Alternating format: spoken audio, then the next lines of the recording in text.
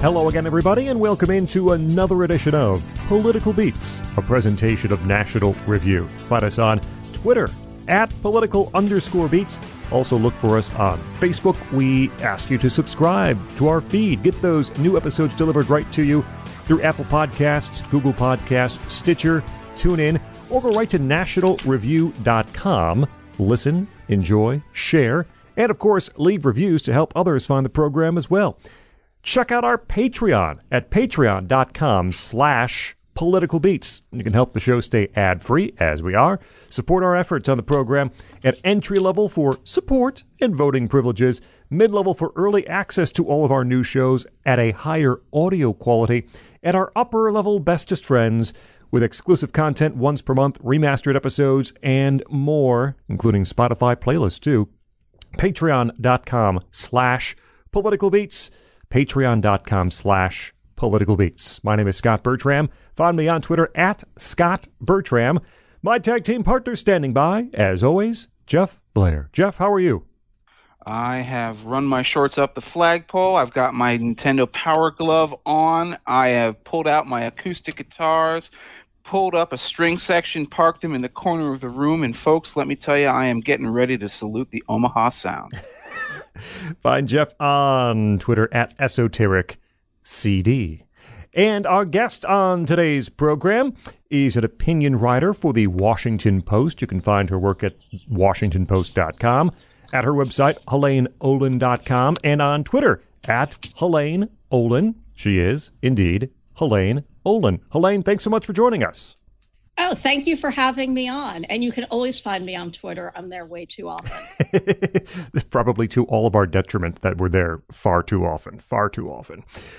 Before we get to talking about our band today, Helane, we open the floor. You can tell our listeners all about you, your career, and how you ended up being, in fact, an opinion writer at the Washington Post.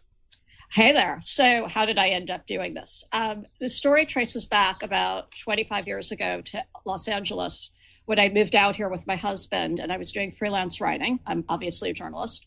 And one day somebody at the LA Times calls me up and says, "Do you know anything about personal finance? We need somebody to sub in at the Money Makeover feature," which is the, sort of the financial feature that's the equivalent of the beauty makeover. And they made the fatal error of telling me how much it paid before actually getting my answer, which was no, I didn't know anything about personal finance, except for one fact, which is when somebody offers you double your normal rate, you immediately say yes. So I immediately say yes. I get my assignment. I get in my car. I drive to the Bev Center. I basically buy out a shelf of books on personal finance. I go home. I do this Money Makeover. I mean, I'm so ignorant. I am like spelling financial terms phonetically because I have no idea what an annuity is. I mean, this is like really bad, right? Anyway, somehow I pull this off and they actually give me another assignment. And they give me another assignment. And eventually, as the case goes, I end up like basically writing and running the thing for several years. And the reason I tell this story is because about 10 years later, during the financial crash, I start thinking about all of this again, because it's obviously quite the story, and what money meant to us. And I write a short essay about it. And this ultimately becomes a book called Pound Foolish, exposing the dark side of the personal finance industry, on how we are sort of sold this idea of finance as a way around income and stagnation and income inequality and the like, and how we were sort of sold on the bootstrap mentality if we could do it all ourselves. And that I ended up then writing a book called The Index Card with Harold Pollack at UChicago on how to do personal finance, because one of the results of writing Pound Foolish was that people would write me and say, yes, we get that this is all a cover, but like we need to live in the here and now. And what do I do with my 401k? I trust you because you told me it was all bullshit, and which seemed kind of crazy, but seemed legit. So I ended up doing that. And then I was also writing for Slate, where I was a staff writer. And from there, I ended up going to the Washington Post, where I've been for 3.5 years now. And you can find, again, work at WashingtonPost.com and at her own website and on Twitter. And Helene joins us today, thankfully, to talk about a band she volunteered to discuss, a band and an artist. And it's one, this is one that I know that Jeff was somewhat unfamiliar with as we begin to dive into the details. And I don't know for how many of our listeners this will be a real strict introduction to this work, and how many have been following the careers of Rilo Kiley, and then by extension, of course, Jenny Lewis and her solo career. This is some wonderful music. Helene joins us to discuss. Helene, we turn the floor back over to you to explain why you love Rilo Kiley and Jenny Lewis, how you got into them, and why people should care about this music. This is it. Okay, where do I start? I guess I'll start with how I discovered them, which was about a decade after the fact, and which I think is not uncommon for this group, as we just discussed, right? You never heard of them. And the way it happened was in 2000, I think it's 2014, Jenny Lewis releases an album that has a song called Just One of the Boys on it, which is this terrific feminist anthem. And somebody I know sends it to me with a link, like, oh, you'll really like this song. And of course, I'm sitting at my computer, as I usually am, and it's just one of the guys. Sorry, did I just misstate it? And I put it on. I think, oh, this is a good song, right? All our friends,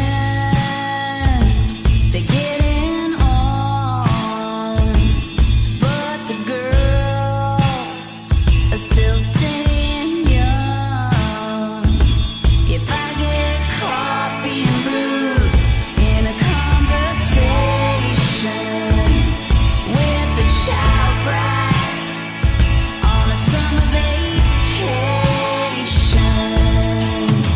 no matter how hard I try to be just one of the guys, there's a little something inside that won't let me. No matter how hard I try to have an open mind, there's a little voice inside that prevents me.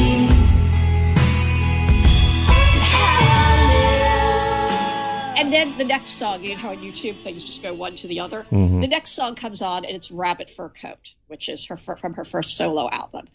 And I'm like, how did I not hear this when it was released 8 years ago? This is one of the greatest songs I've ever heard. And from there, I sort of go down, to use a Jenny Lewis term, the rabbit hole. And I just fall backwards into listening to all of Jenny Lewis and all of Rilo Kiley, who I had mostly missed as well. I should say for me, that first decade is sort of a lost decade because I had small kids and I was mostly at Music Together classes. So it was just this amazing discovery to make. And I sort of just really fell hard for it. I don't know how else to say it. And I'll jump in before Jeff goes, because I know this is somewhat new to him. I also ran into Rilo Kiley and Jenny Lewis in the middle of things, as Helene did. I'm nearly certain that, well, thinking back, of course, my first introduction was watching Troop Beverly Hills over and over again when I was a youngster. We'll talk a little about Jenny Lewis's acting career here in a little bit. But my first introduction to Rilo Kiley and Jenny Lewis was, I'm nearly certain someone made the comparison between Jenny Lewis and Rabbit Fur Coat and Nico Case. And well, they're both female artists. They both have very nice voices, although different, and they both have red hair. But I wouldn't make a ton of comparisons between them. But Rabbit Fur Coat is about as close as they would get in their careers. And so that got me interested because I was a huge Nico Case fan and still am. And so Rabbit Fur Coat, that's where I entered, and I bought that album, and Rise Up with Fists, that was the first song I heard. I knew there was a cover of Handle with Care on the album, and boy, I really loved Rabbit Fur Coat, and still do. It's hard to believe your prophets when they're asking you to change things, but with their suspect lives, we look the other way. Are you really that pure, sir? Thought I saw you in Vegas. It was not pretty, but she was. But she will wake up wealthy, and you will wake up 45.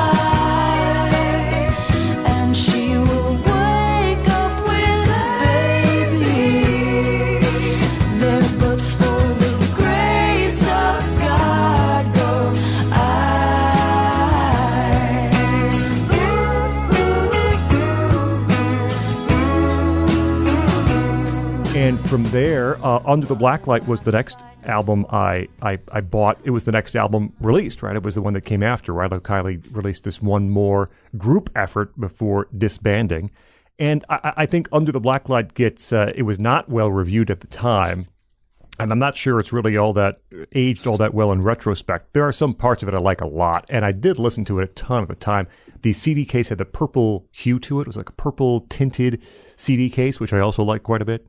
And then it was going both directions. I was going backwards to get the old Rilo Kiley albums, and I was going forwards as Jenny Lewis was releasing new efforts and appearing as a guest here and there in different places. I knew she was a guest vocalist on Elvis Costello's album Momofuku from 2009 or so, and it had to be around that time. Actually, earlier. Anyway, whatever year that was. And just really have enjoyed her voice and her career. And we'll discuss this a bit further, I think. But this is a difficult career to sort of take in summation because each album is different from the last in small and big ways. And it's tough to sort of draw this line from one point to another and say, there's this growth here and she's doing this better here, because they're all a little bit different. And Helene was mentioning before we started, if you ask someone about the favorite Jenny Lewis song or album, there are a ton of different answers. And it's not quite like the Spoon excuse, which is Spoon has been consistently excellent on all those albums. There's no surprise that people would pick different albums. Jenny Lewis's output and Rilo Kiley, all of it is very, very, very, very good. But I don't know if there's that one standout, 5-star breakout sort of album. Maybe there is. We'll discuss. But because they're all really so good in sometimes different ways, I think they hit people at different times and hit different ears in different ways. And so you do have this real interesting mixture. And I'll look forward to hearing our 5 songs at the end of this episode as to what people sort of are attracted to and what they grab onto from her career. But it's a very rewarding career, and I'm really happy we found Helene to take this journey with us through the discography. And Jeff, I know, was essentially, as happens to me, as happens to him occasionally, as we do these episodes, brand new. Most of this brand new, Jeff. It's actually 2 shows in a row now where I've been essentially brand new to the artists that we're discussing. And, in the Afghan Whigs case, with Greg Dooley, Twilight Singers, I had at least heard of the Whigs as a name in the 90s when I was in like middle school and high school. You read them mentioned in Rolling Stone, and there's that kind of a thing, but I'd never actually gotten to hear any of the music until quite recently. And that it turned out very well. This one turned out very well as well. And I think one of the reasons why I was not even familiar with the name of Rilo Kiley as a band, and that other people might have been, because they landed and they first started getting big right at the point where I was at my maximum alienation from mainstream music. So I was in college, and what was I listening to? I was listening to prog rock, post-punk, old music, the very few bands then that I was deeply into were ones that had actually just sort of landed on me by accident. Bands like Spoon, for example, Radiohead, obviously, Arcade Fire, things like that. Rilo Kiley, if you'd asked me then, in fact, if you'd asked me even as recently as like a few months ago, I would have said, isn't that a character in the extended Star Wars universe? Like, isn't that like a rebel stormtrooper or something like that? Because that's what it sounds like. Kylo Ren, Rilo Kiley, I don't know. I feel like George Lucas may have even stolen the name from them in some way. But I didn't know any of this music. And when I, picked it up, when we booked the show, and we booked it long in advance, so thankfully I had a lot of advanced prep time for this, and my first fear was like, oh no, is this going to be Zooey Deschanel music? And okay, listen. And what would be wrong with that, by the way? But go ahead. Zooey Deschanel, lovely actress, talented singer. I heard some of her songs, and the way they are characterized, and in fact, she was sort of like the archetype for this thing back in the day, was the manic pixie dream girl. Mm-hmm. A Los Angeles girl who's like arty and a little flighty and a little weird and a little quirky, but she's got a heart of gold and she's creative and all these sort of almost in a way, if you think about them, sort of patronizing male cliches, nerd male cliches, like, oh, this is but the girl who I've always wanted. Why didn't I go to high school with a girl like that, man? Like that kind of stuff, right?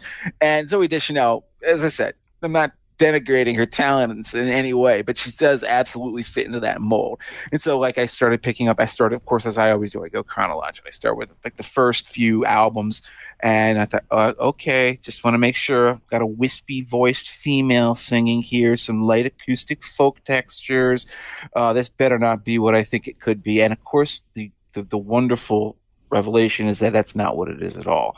And of course, the irony is that I actually did know who Jenny Lewis was. I, of course, first encountered her in The Wizard, everyone's favorite, completely, commercially exploitative Nintendo Entertainment System film designed to unveil Super Mario Brothers 3 to the world, starring Fred Savage, as the older brother who's shepherding his emotionally, developmentally stunted younger brother who happens to be like a Nintendo wizard across the country.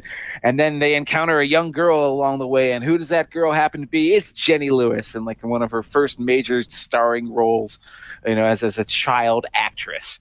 And she was also in Troop Beverly Hills. By the way, they do a video for one of their songs, one of Jenny Lewis's solo songs, much later on, with like Fred Armisen and a bunch of other people that just parodies all of these things. That has her like dressing up in all the old outfits from the movies and stuff like that. It's pretty funny stuff. But of course, that's what I knew her from, and that's what she had been doing. And she decided she just didn't want to do that anymore. She didn't want to be a child actress. She's going to write a lot of very interesting songs. Rabbit Fur Coat, in fact, that Helene mentioned is a great example of that, where she's very autobiographical about her past and about her childhood. But she met up with another guy who also was a child actor and was literally the ladies' man. Of course, he's like, an 11-year-old boy, the ladies' man from the Nickelodeon TV show Salute Your Shorts. He was Pinsky. He was like, the suave kid. And of course, these things are so annoying when you watch them as adults. You're like, look at this kid trying to pretend he's like, an adult or whatever. But like, yeah, he was in Salute Your Shorts. He was also a child actor. I think he was also in like Boy Meets World or one of those like 90s sitcoms that I never watched. They both basically met up with one another and were equally alienated from the whole child acting scene in Los Angeles and said, listen, we have other ambitions in life. And they both happen to be musicians. Now, there's a lot of embarrassing actors who have musical side projects. What was the name of Keanu Reeves' band? Was it Dog Star or something like that? Yes. You don't really never need to hear Dog Star. But the difference is that these two people actually had a lot of talent, which is rare. They happen to be great songwriters, great performers. Lewis had a voice, which, by the way, the one thing that I think you absolutely can say about Jenny Lewis as a singer is that she improved over time. Mm-hmm. She became so much more confident a vocalist by the end of the Rilo Kiley era and all the way into her solo career. But they were actually good at what they did, and they formed a band.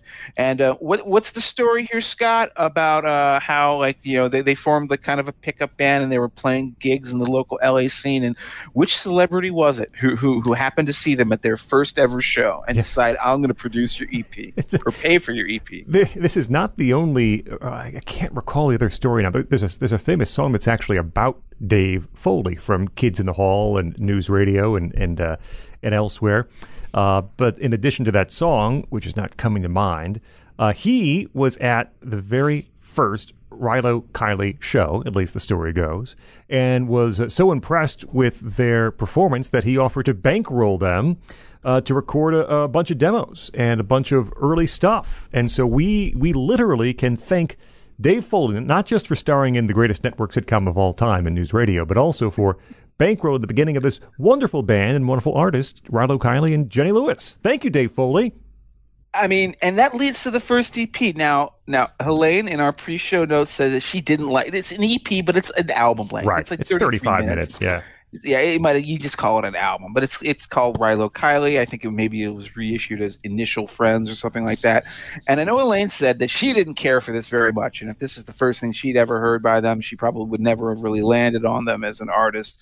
I have to say, once I get over my initial trepidation about like, is this another Magic Pixie Dream Girl band? This is obviously very halting, and it is their first release. So it is not the artist that they would develop into. I really like this first EP a lot, and I'll start by saying I like the Frug, which is the opening song, and it's very cutesy, right? I can do the Frug, I can do the RoboCop, but I can't do the Snurf. And it's a song about her basically, saying like, oh, I'll never fall in love. I can take my clothes off, but I'll never fall in love. And she's trying to pretend so very clearly and desperately in that lyric that she's not intensely jealous of your girlfriend, but she clearly is. She says, I'll never fall in love. And the way she sings it and the way they play it, you can already tell that she has. And I can do the Frug. I can do the RoboCop. I can do the Freddy. I cannot do the Smurf. She cannot do the Smurf. And I can hate your girl. I can tell you that she's real pretty. I can take my clothes off. I cannot fall in love. You'll never see my eyes. I will not call you back. I cannot do the Smurf. I cannot fall in love. I'll never fall in love. I cannot fall in love. I cannot fall in love. I cannot fall in love. I cannot fall in love. I should say, I sort of agree with you. I actually think the Frug is probably is definitely the best on there. I'm always wondering about it because the chances are incredible I did hear this at the time. I was living in Los Angeles, and it had to have been played on Morning Becomes Eclectic, which was the great KCRW independent radio show. And obviously I did not pick up on it. And I think part of it is listening to the album again in the past week, or, what is sort of an album, is I think it was just probably a bit too teenage and emo. It's very, very teenagerish. Her voice is very, the Frug is a terrific, terrific song. But she has that light, airy voice. I can do the Frug, that kind of a thing. Right. She really hasn't come into her voice yet. It is charming, but I think it's also just a lot of, teenage angst in the various lyrics of the different songs. There is literally a song called Asshole on the album, which sort of says it all. But that's a good song too, by the way. It is. It's not bad. And another called Teenage Love Song. And but on the other hand, the Frug especially, it really begins to establish the Jenny Lewis personality, which is a bit of a play on the Manic Pixie Dream Girl, right? Which is, there's a very cute, flirty aspect to her. But there's obviously something else there as well. That Dave Foley is the guy who picks up on it actually doesn't surprise me, because one of the things about both Rilo Kiley and Jenny Lewis is that it's often very subversively funny when you listen to the lyrics in a sort of very dark way. And I do think that comes across a bit in even this first album. I like this. It was reissued actually just last year in 2020, and it's called The Initial Friend. So if you're looking for it on some of the streaming services, it might be called The Initial Friend, as it was re-released last year. But goodness gracious, that's 22 years ago at this point. These bands that we think of, at least I think of as new, have been around for nearly a quarter of a century at this point. This is good. And much like Helene, as I hear the Frug again for the first time in who knows how long, it seems like that is a song that I did hear back around that time, but it may have just burrowed in my brain and now is emerging like a 17-year cicada as we discuss this first EP. It's a great song. Love the hand claps, big hooks.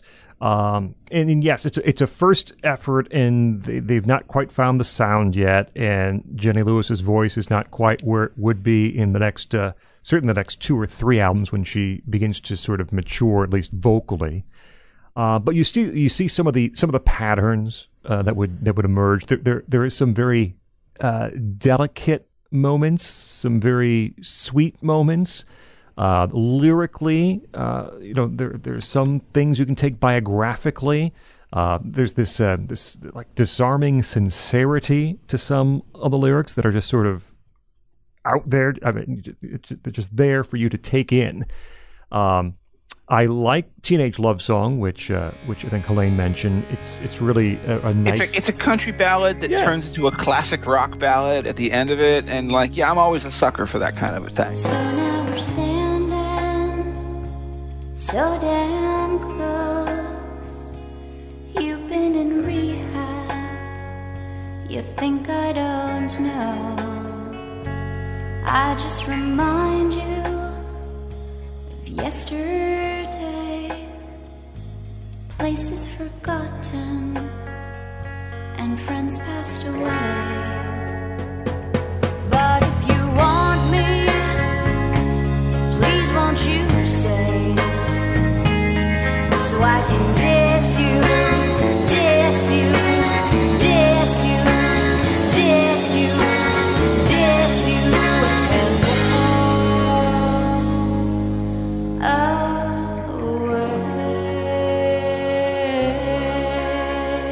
away. And speaking of country twang, Gravity toward the end has Jenny Lewis actually yodeling on the chorus, and some really fine, I won't say this all too often, but some really fine guitar work by Blake Sennett on Gravity. It's not all strong. I really don't like Glendora, which is kind of like the most 90s rockish, has the most 90s rockish affectations of anything here on the album. Got a bit of I don't know, feels very Liz Phair-ish in its attitude to me. Not the sound, but the sort of the lyrical approach. Yeah. I mean, there's that line which is, would you F me? I'd F myself, which is, again, maybe an adolescent sort of an approach to life and section. And also, it's like Glendora. I looked it up. It's like some sort of like far, far exurb of Los Angeles and in the northeast of the city. And so it's like living in a Nowheresville suburb, heading into the city to degrade yourself. I kind of like it more than you do, I have to say. It's New Year's Eve. I'm in Glendora. I'm the only living person in Glendora.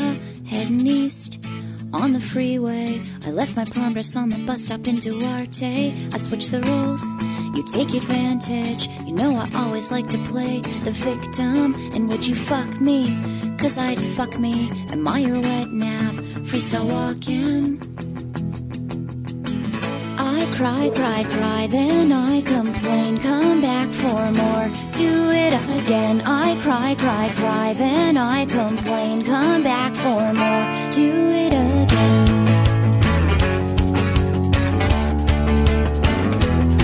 I'm on my way, I want to see you. You're in your bedroom with some dancers hung beneath you. I come inside, I hear the door slam. You tell me if I really loved you, I get with them. They make me sick, you make me sicker, but I want to please you, so I go and I get with her. I close my eyes, I think about me. I'm just your wet nap, freestyle walking.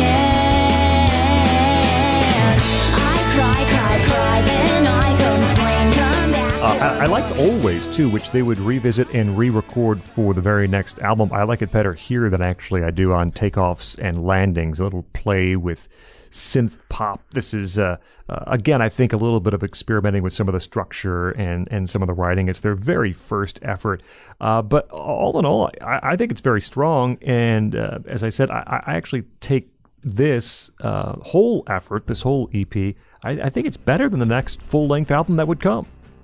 I don't know if I'd agree with that. I totally disagree. Sorry.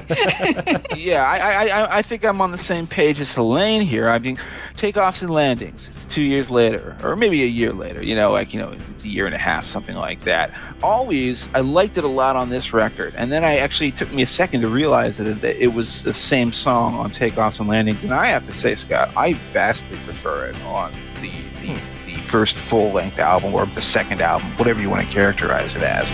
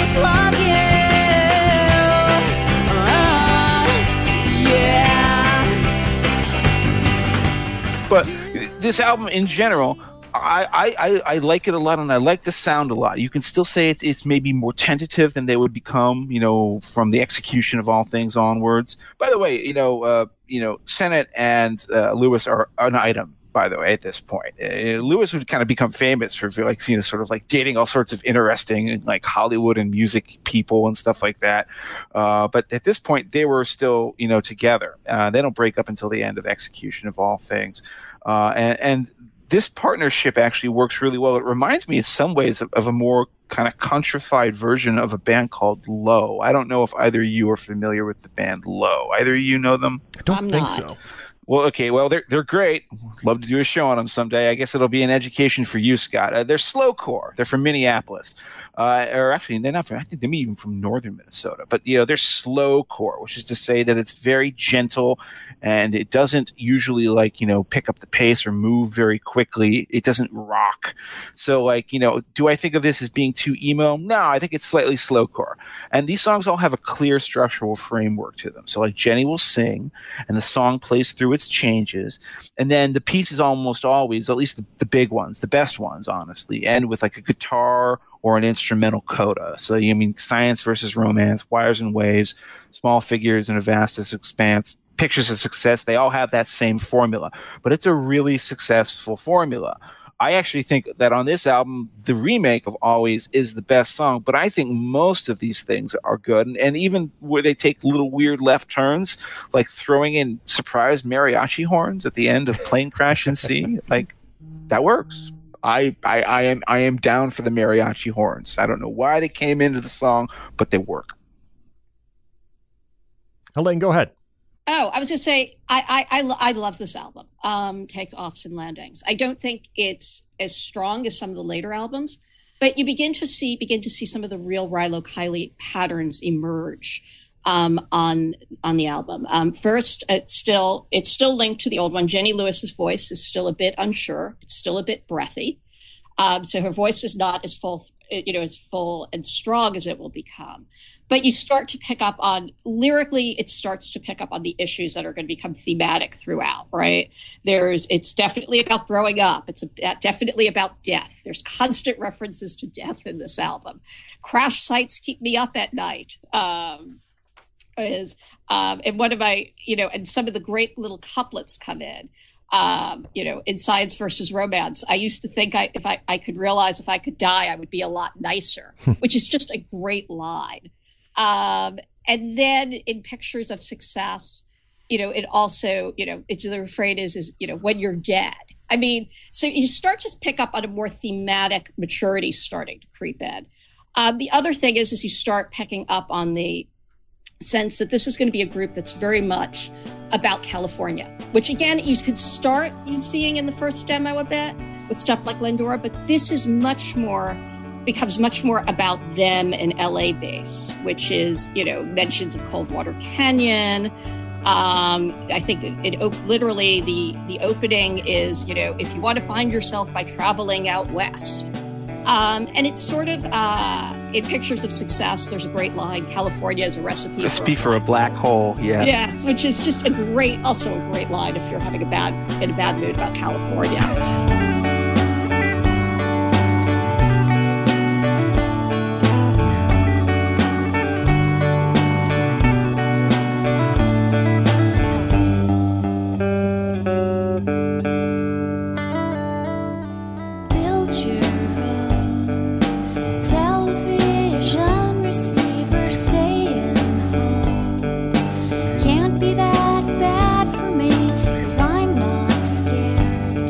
But I'd like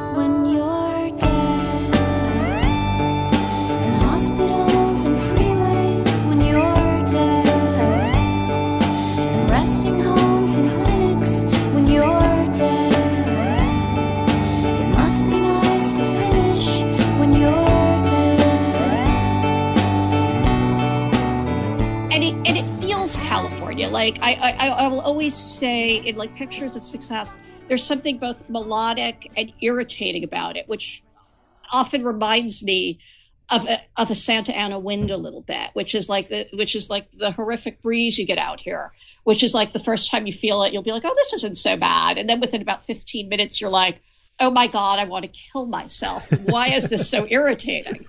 And I think there's a certain sound to that in Pictures of Success in particular.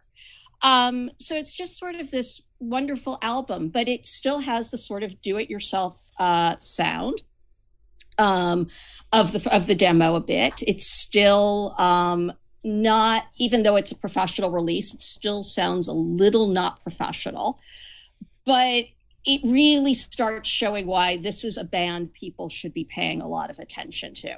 Except, of course, a lot of us don't, right? Well, I think the other thing you have to point out is that this is where Lewis really becomes into her own as a lyricist. Now, I'm not an expert on Rilo Kiley, so if you guys are, you can correct me. But my assumption has always been that, except on the songs where Sennett is singing lead vocal, and he doesn't have a very strong singing voice, to be frank. But whenever Lewis is singing lead vocal, I assume it's a lyric she wrote herself. And I also assume so because that same style of writing carries over into her solo career. So it seems pretty obvious that, like, you know, those great little lines about, like, you know, French films about trains that she's making fun of on Pictures of Success, that's Jenny Lewis's observational sensibility. But Sennett does contribute a lot to this music as well. I have to say, like, he's not a lead guitarist in any sense of the word, but he does have a real sense of taste and decoration. On that When You're Dead chorus in Pictures of Success, there's those little, I don't know if it's a bottleneck slide or if it's a pedal steel guitar that just goes zoop up on the, you know, up onto the top of the neck every time she sings When You're Dead, and it's just like a beautiful little touch. And you're going to be hearing a lot more of that, particularly on the next album, the next two albums. You know, it's not just all her. He is doing a lot of the sort of arranging and, you know, musical writing contributions to the band as well.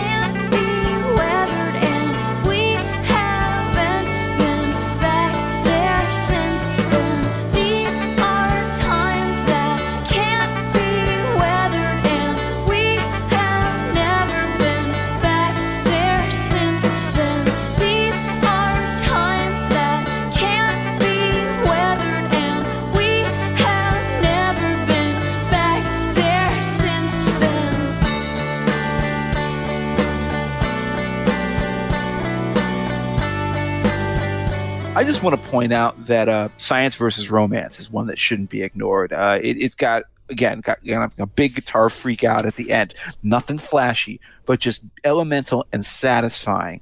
And, you know, that's one of those songs that you just think to yourself, well, why wasn't I hearing more of this in 2001? And of course, the reason was just because I was just listening to Grateful Dead and Joy Division. That's why I didn't hear it. Facts versus romance. You go and call yourself the boss, but we're not robots inside a grid. Text versus romance. You go and add it all you want, still we're not robots inside a grid.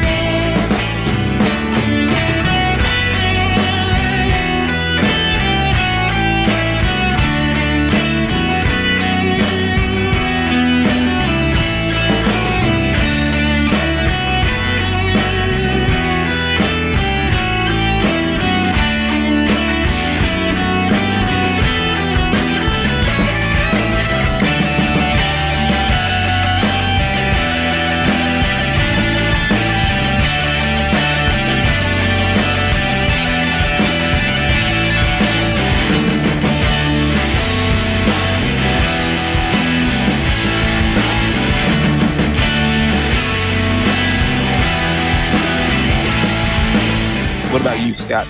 I don't mean to say it's a bad album, certainly. I don't think that. But I would, I guess, disagree just slightly on the lyrics. I don't think that she's there yet. I think the next album, Execution of All Things, is where it really flourishes. And so I think that's still lacking a bit. And Jeff actually, in his explanation, gave me another good reason why I don't think it's quite as good as even the EP that came before, and certainly what would come next, is kind of that template that the songs somewhat follow one to another. I think that's not a real strength of the album. But I would second Jeff's motion on Blake Sennett's strength as a guitarist. It's not as a soloist. It really is, and I'll mention, I have a bunch of notes, as adding flourishes, adding this decoration, putting his touches here and there. He's actually very skilled at that. There are a number of songs that are better because of his contributions on guitar in those little places where it matters most. I think my favorite song of the album, I don't think it's been mentioned yet. I think Wires and Waves is the best song on Takeoffs and Landings. I love that push and pull of the music. There's a really nice shimmering guitar line from Sennett there, and a dynamic finish. And that chorus, sometimes planes, they smash up in the sky, and sometimes lonely hearts, they just get lonelier. That will be a frequent lyrical motif that comes through over and over. How did you survive your insufferable friends? It was the plow that broke the western plains. Just my heart gets rejected by my veins. And sometimes planes, they smash up in the sky. And sometimes lonely hearts, they just get lonelier and lonelier and lonelier and lonelier and lonelier. I like Don't Deconstruct as well. Don't Deconstruct later on in the album is one that has a few horns on it. I think Jeff mentioned Plane Crash and Sea also. Just these horns come in and play. And there's a wonderful moment at the end of Don't Deconstruct it. I don't know if it's intentional or was scripted or not, where these horns are sort of playing out, and Jenny Lewis, over just one little measure, I think, goes ba ba ba ba, just over the same notes that the horn is playing. That makes me smile. It's a fine point on the album. But it's not bad. I'm not saying it's bad. I don't think it's as good as what would come next or the one previously. And I think really Execution of All Things is where Rilo Kiley becomes what they are, so to speak. Yeah, I mean, this is, I'll just cue it up for Helene without stealing most of her thunder, but I'll just say this is the album where, you're right, everything comes together, not only sonically but lyrically. I'll just start with one song. There's a song on this record which is so clearly, painfully autobiographical that, shows that Jenny Lewis has become a truly devastating songwriter, and that's called A Better Son / Daughter. And she's clearly writing about her experience with her mom. She's like, sometimes in the morning, I'm petrified, I can't move, I'm awake, but I can't open my eyes. And what is she talking about? Like, your mother's still calling you, insane and high. She's swearing it's different this time, which is a lyric that would have made no sense to me without the lyric from Rabbit Fur Coat, where she talks about how her mom's gone off, she's still putting all that stuff up her nose. Mm-hmm. So obviously, without being told anything else, there are clearly some drug issues involved in that family. And it's such a naked lyric. With sometimes when you're on, you're really effing on. And your friends, they sing along and they love you, but the lows still are so extreme that the good times seem effing cheap. And that is just, true confessional songwriting. And sometimes when you're on, you're really fucking on. And your friends, they sing along and they love you. But the lows are so extreme that the good seems fucking cheap. And it teases you for weeks in its absence. But you'll fight and you'll make it through. You'll fake it if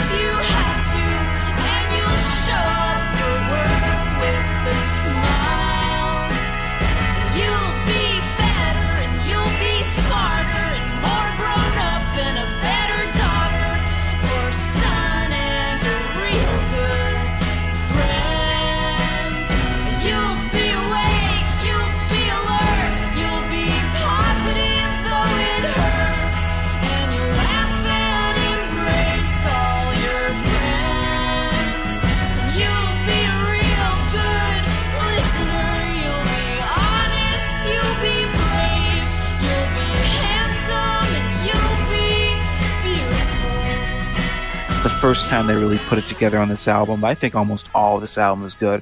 Maybe I don't need some of the instrumental stuff, but other than that, this is a great record. Real quickly before... I would say one thing that goes on here is this is the album they do with Saddle Creek in Omaha, right? The last album is recorded in Seattle and released by Saddle Creek. This one is Conor Oberst's scene up in Omaha and Saddle Creek. And I think it gives it a sort of professional veneer that the first two albums lack. And I think that's an important part of the story here that shouldn't be forgotten. But second, A Better Son, Daughter is just a flat out terrific song. And again, it's one of those songs that you hear and you're like, how did I miss this in real time again? Like, how could this have possibly happened? But it is, it starts about her mother. Where she's in bed waiting and then she hears her mother.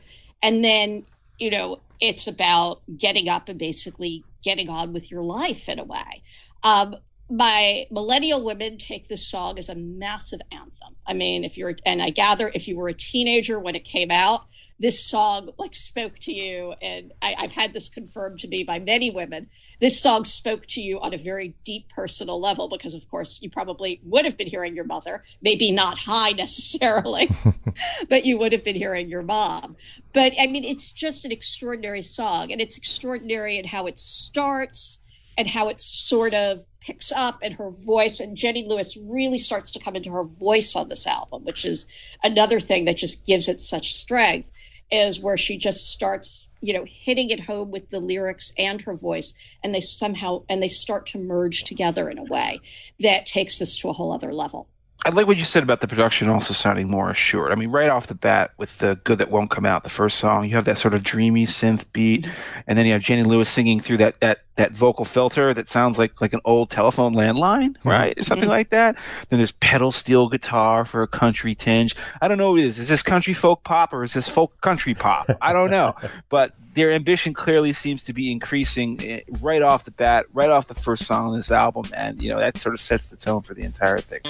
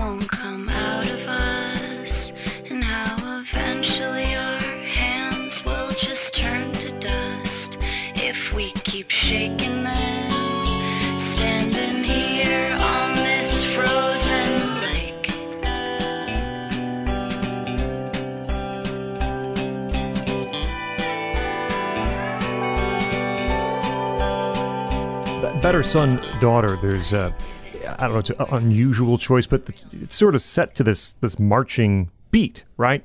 And I think once you understand what it relates to lyrically, being depression or bipolar and sort of getting through the tough days and managing the high days, that marching beat, at least to me, makes more sense. You're moving forward. Onward, chugging along, yeah. Pushing through the good, pushing through the bad. It's just always forward, always onward. And that made a lot more sense to me once you sort of understand what that song's about. Jenny Lewis is very careful about what she gives us, the listeners, from a biographical standpoint. Because not all these songs are biographical, and not all of them that perhaps appear to be about her life are about her life. And yet there are moments and there are songs that are clearly about her life. Rapid Fur Coat, as you guys mentioned, Better Son, Daughter, certainly, and there are more to come. And that's when you really feel her sort of opening and giving you a picture into things that are very personal and precious to her. And that's where Better Son and Daughter comes in. Lyrically, man, I do think it's better than the last album. I think she's really figuring things out in terms of how she wants to present these songs. there's all, and speaking of being personal, there's this song that is scattered across the end of 3 or 4 other songs on this album, and it's called "And That's How I Remember It," which is essentially Jenny Lewis telling us more about her childhood, more about her parents' divorce. These themes that will pop up in songs all over the place on future albums and future songs, and so that's sort of scattered across the ends of a few songs on this album. Early on, there's a back-to-back, Paints Peeling and The Execution of All Things. Those are 2 great songs. Really good. And the title track, I think, is my favorite on the album. I really love that melody that she sings so beautifully on The Execution of All Things. Oh God, come quickly, the execution of all things. Let's start with the bears in the air and mountains, rivers and streams.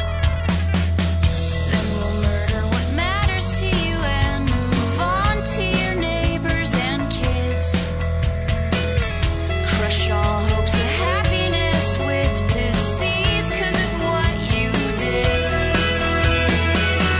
And lastly, you're all alone with nothing left but sleep.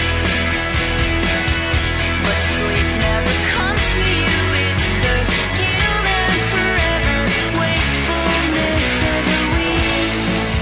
It's just you and me. The execution of all things. I think that's my favorite song on the album. Paints Peeling is also really excellent and about as aggressive as you'll hear them on record late in the song. Really powerful playing musically on Paints Peeling. One late that I'll mention just very briefly is Hail to Whatever You Found in the Sunlight That Surrounds You.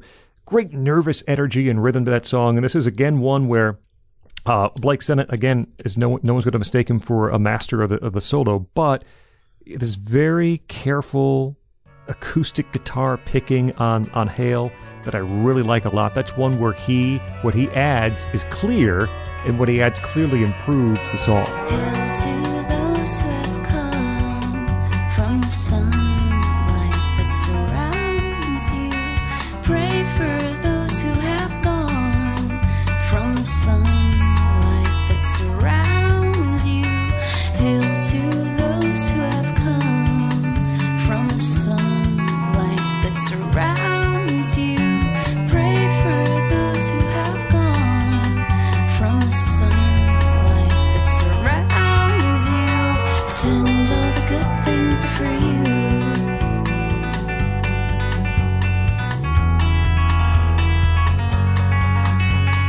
Hail to those who have come from the sunlight that surrounds you. Hail to whatever you found.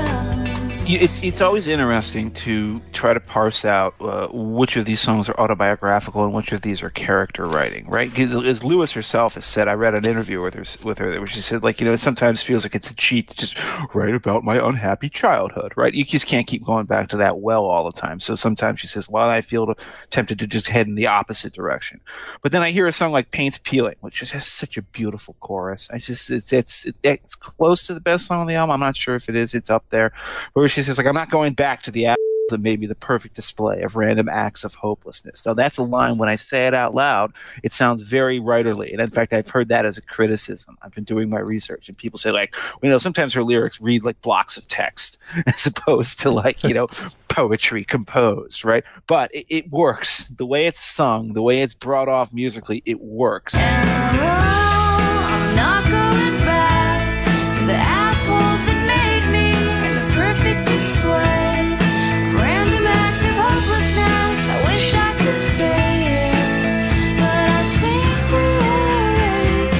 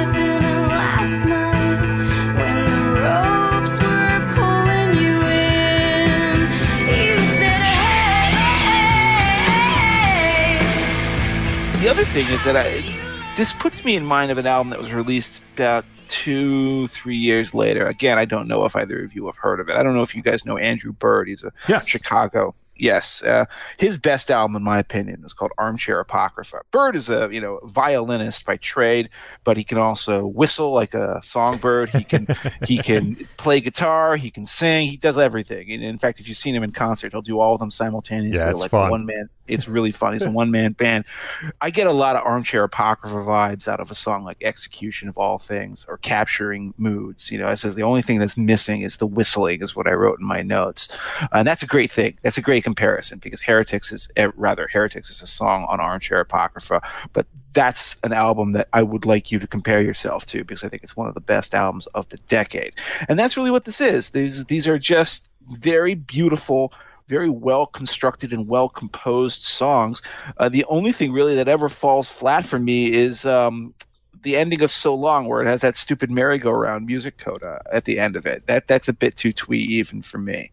But geez, there are songs here that I haven't even mentioned yet, like With Arms Outstretched. I was going to mention that. Well, then you take it. Okay, I am not going to be able to talk about this probably as intelligently as you musically, but I madly, passionately love this song. And it might be because I once saw her do it in concert in an amazing way. But it is just a really wonderful song that somehow both combines the sort of happiness and sadness of Jenny Lewis. I can't quite put it another way, with a bit of the nostalgia you pick up when you're listening to them.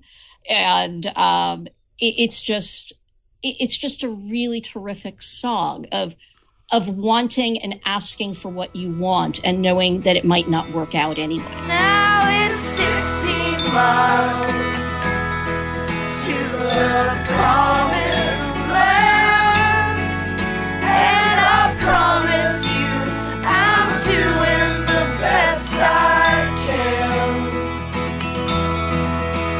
Now some days they last longer than others, but this day by the lake went too fast. And if you want me, you better speak up. I won't wait, so you better move fast. And some days they last longer than others, but this day by the lake went too fast. I mean, as I said, it's a magnificent song on an album that I really don't think has many, if any, flaws. But it does feel, the whole album, as taken in its entirety, feels like a warm-up for what comes next. And, I'll lay my cards on the table. I'm the noob here, so my opinion matters the least of all of us. But More Adventurous from 2004, I literally, my notes as I was listening to it, I just wrote, whoa, Nelly, because this is the album where it's just obvious that they've come into their own. There's nothing lightweight about it at all. Every song is a major song. The first 3 tracks in a row are just like, shots to the head. Every single one of them is massive in its own way. And I actually, I will not be greedy. You guys talk about this one first. I'll just say that, yes, this to me is clearly the best Rilo Kiley album. I actually agree with you. This is an album where there's barely a miss, but I would say, and this is where you start getting into the Rilo Kiley, what is your mood this day that you really like what song? But Does He Love You, Portions for Foxes, More Adventurous, I Never, The Absence of God, A Man, Me, Then Jim. These are just all extraordinary, extraordinary songs. And you don't even know where to start. I think one of you was reminding me that, or somebody online reminded us that yesterday that like Elvis Costello worships Does He Love You, which made me feel a lot better because I've always like felt like in some ways liking that song as much as I do, like it reflects a weakness for absolute melodrama. That, you know, it's like a Lifetime movie meets, you know, Single White Female or something. And but it's just an extraordinary melodic song with like this the most these ghastly twists at the end. And I think he loves me, and when he leaves her, he's coming out to California.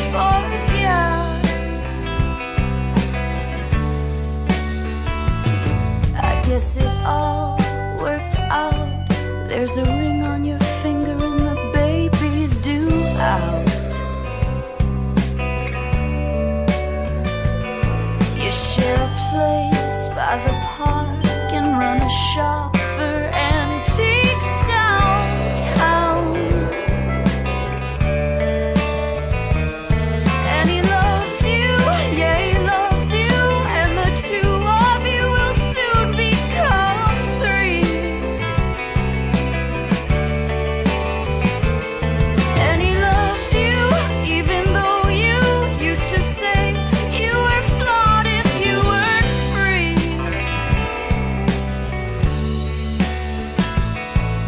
You don't see it coming. That's the thing. Like I listened to that song and I thought, okay, this is about two friends that have grown apart and she's wistful. Oh, the other friend moved across the country, got married, had a kid. What a nice life she has. That's what I thought the song was going to be. Right?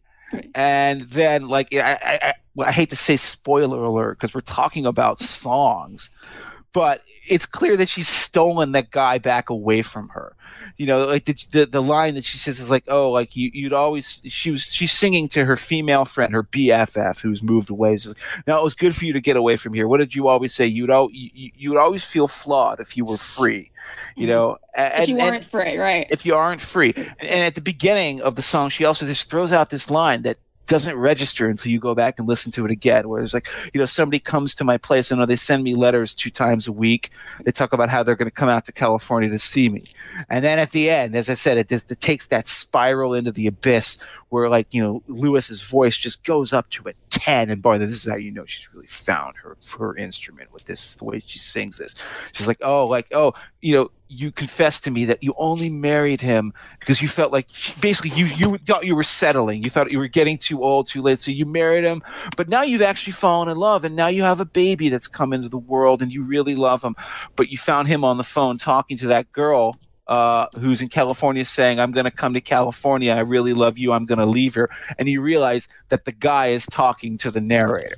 And that is just like, and I was like, oh, and what is the last line? It's like, I'll never steal your husband away from you. Right. You can still keep him, right? But oh, it's so dark. It's so dark. Late at night, I get the phone. You're at the shop, sobbing all alone.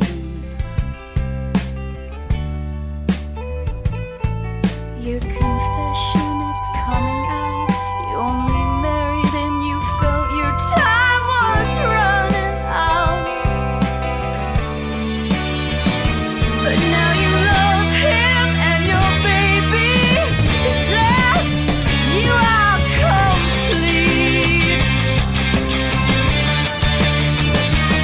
But he's distant and you found him on the phone, pleading, saying, baby, I love you and I leave her and I'm coming out to California. Let's not forget ourselves, good friends. I am flawed if I'm not free, and your husband will never leave you. He will never leave you for me.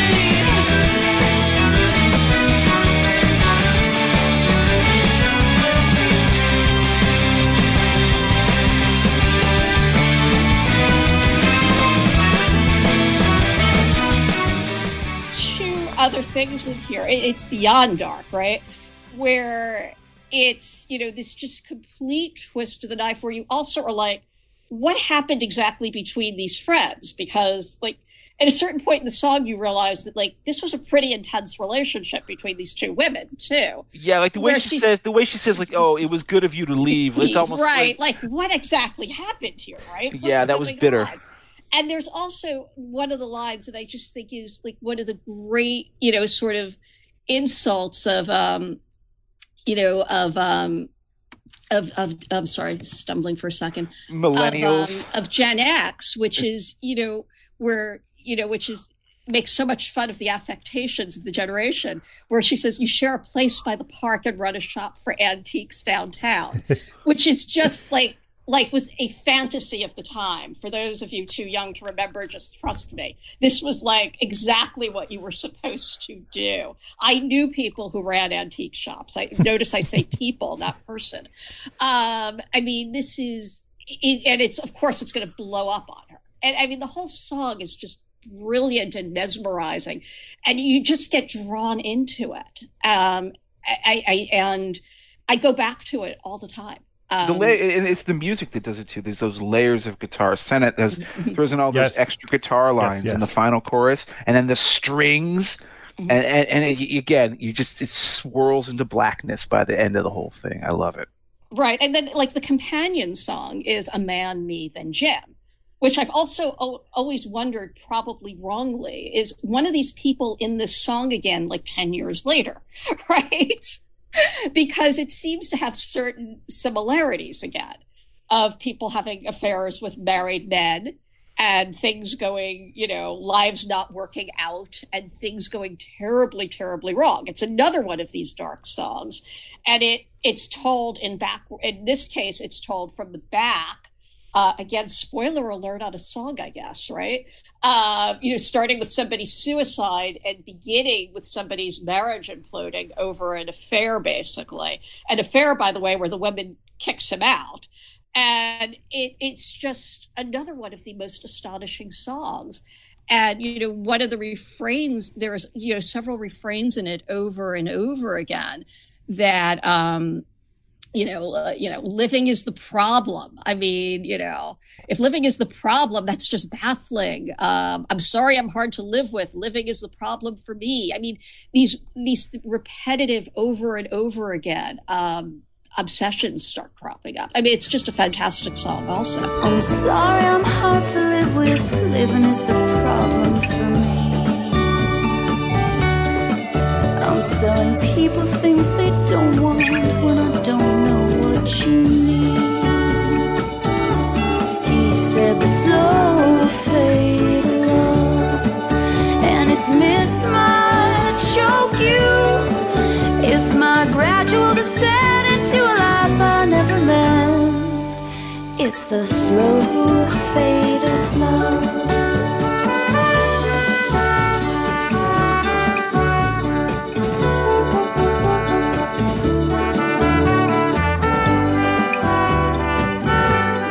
I've heard the critique that "Does He Love You" is a bit melodramatic and over the top, and I don't buy it. I don't buy that criticism. I think it's really a perfect piece of songwriting with leaving those clues here and there, as Jeff mentioned. You go back and listen again or read the lyrics again, and things fall into place. So it also doesn't feel melodramatic because it feels like the way at least it's sung, even if it's character writing, it feels like it comes from a place of deep rage. Like melodrama is right. cheap. Not to interrupt, I would say like melodrama on acid is how I would put it. Like, but the singer seems like she is genuine, almost like she's doing this out of revenge.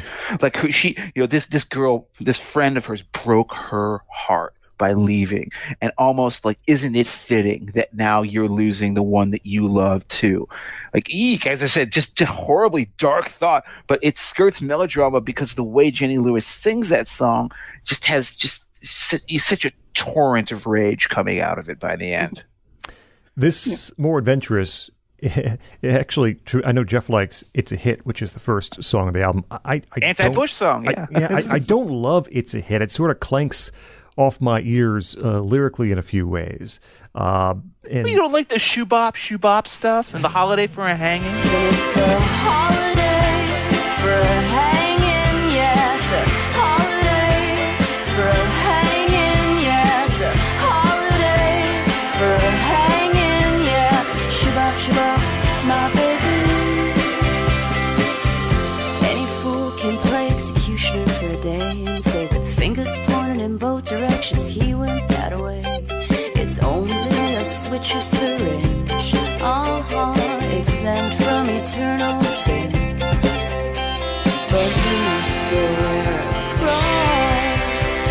you think you're gonna get in?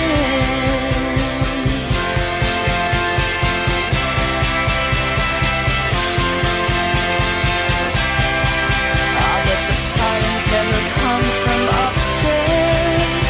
They're always a moment too late. But it's entertainment, keep the crowd on their toes. It's justice, we're safe. It's not a hit, it's a holiday. Shabbat, Shabbat, my baby. It's a holiday for But it gets I'm with you. I think it's okay, but nothing extraordinary. I mean, the songs on this album that are extraordinary, Portions for Foxes, which is, just the way it opens, with the music coming at you right away, and that great opening, line, "There's blood in my mouth because I've been biting my tongue all week." I mean, the song is a plunge into cold water. And it's just, again, one of just the standouts.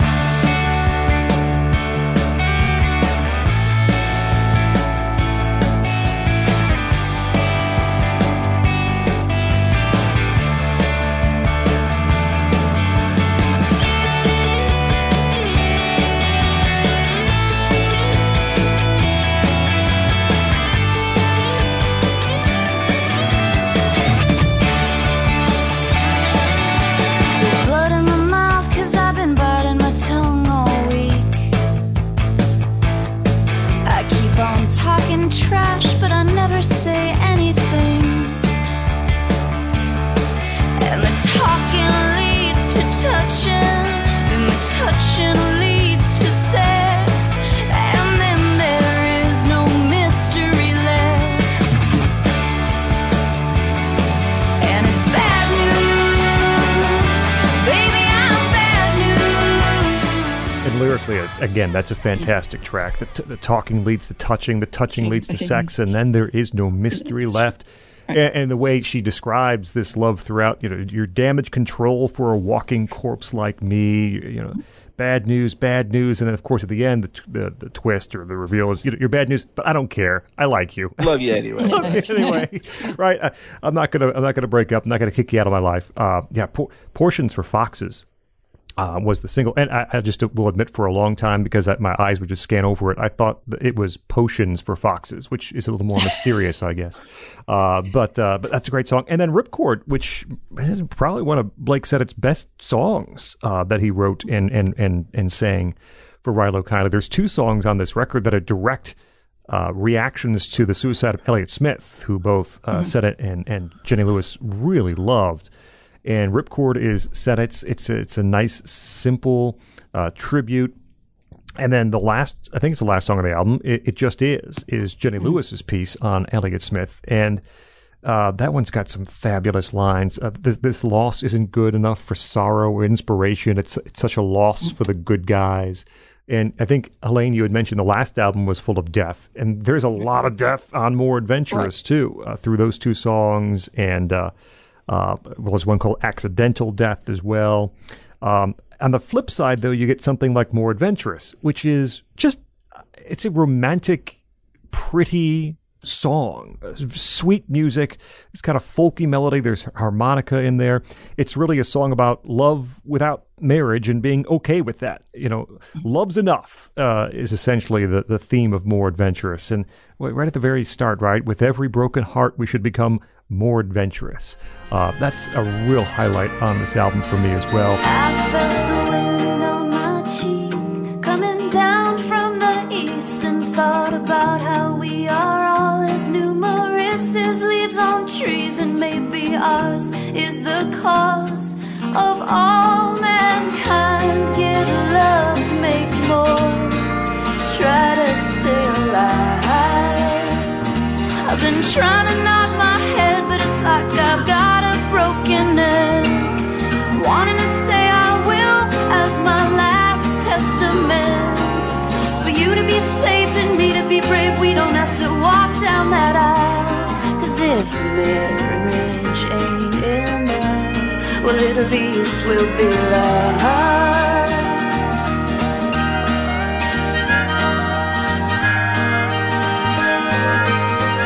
I like I Never, which is a workout vocally for Jenny Lewis. You can do that thing you do for Ain't No Sunshine When She's Gone. How many times does you say, I know, I know, I know? How many times does Jenny Lewis say? Or when she hits all the good and bad, that holding that note for like what feels like 30 seconds. That's how you know how much she's grown as a singer. And it does. You know what I said? That song almost feels like a Dolly Parton song, and I mean that as the highest possible compliment I can pay to it. And then of course it turns into like a soul rock song at the end with a guitar coda. Yep, and she holds that on I too, that I note in the middle of I Never as well, as the music drops out. I really like her delivery there on that one as well. Overall, I should say good. That song is so intense. There is a persistent rumor that she recorded it undressed, and that has never gone away over that. I Never. Seems like the kind of thing she'd do. I mean, you can't know for sure. It seems like the kind of rumor she would actually spread about it on purpose, in fact, which is even funnier because she's, builds the mystique, right? I'm only a woman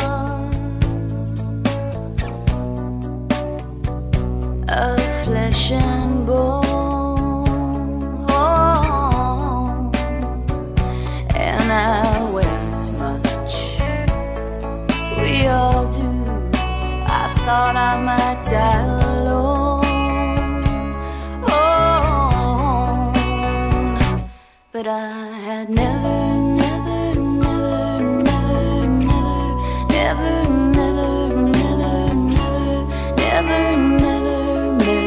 you. So baby, be good to me. I got nothing to give you, you see. Except everything, all the good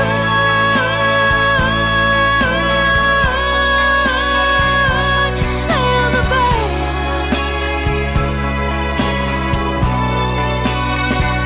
'Cause I've been bad. Two things I want to say. First of all, one song that never gets talked about that I actually, because I came to this all fresh, I really love it, is Love and War.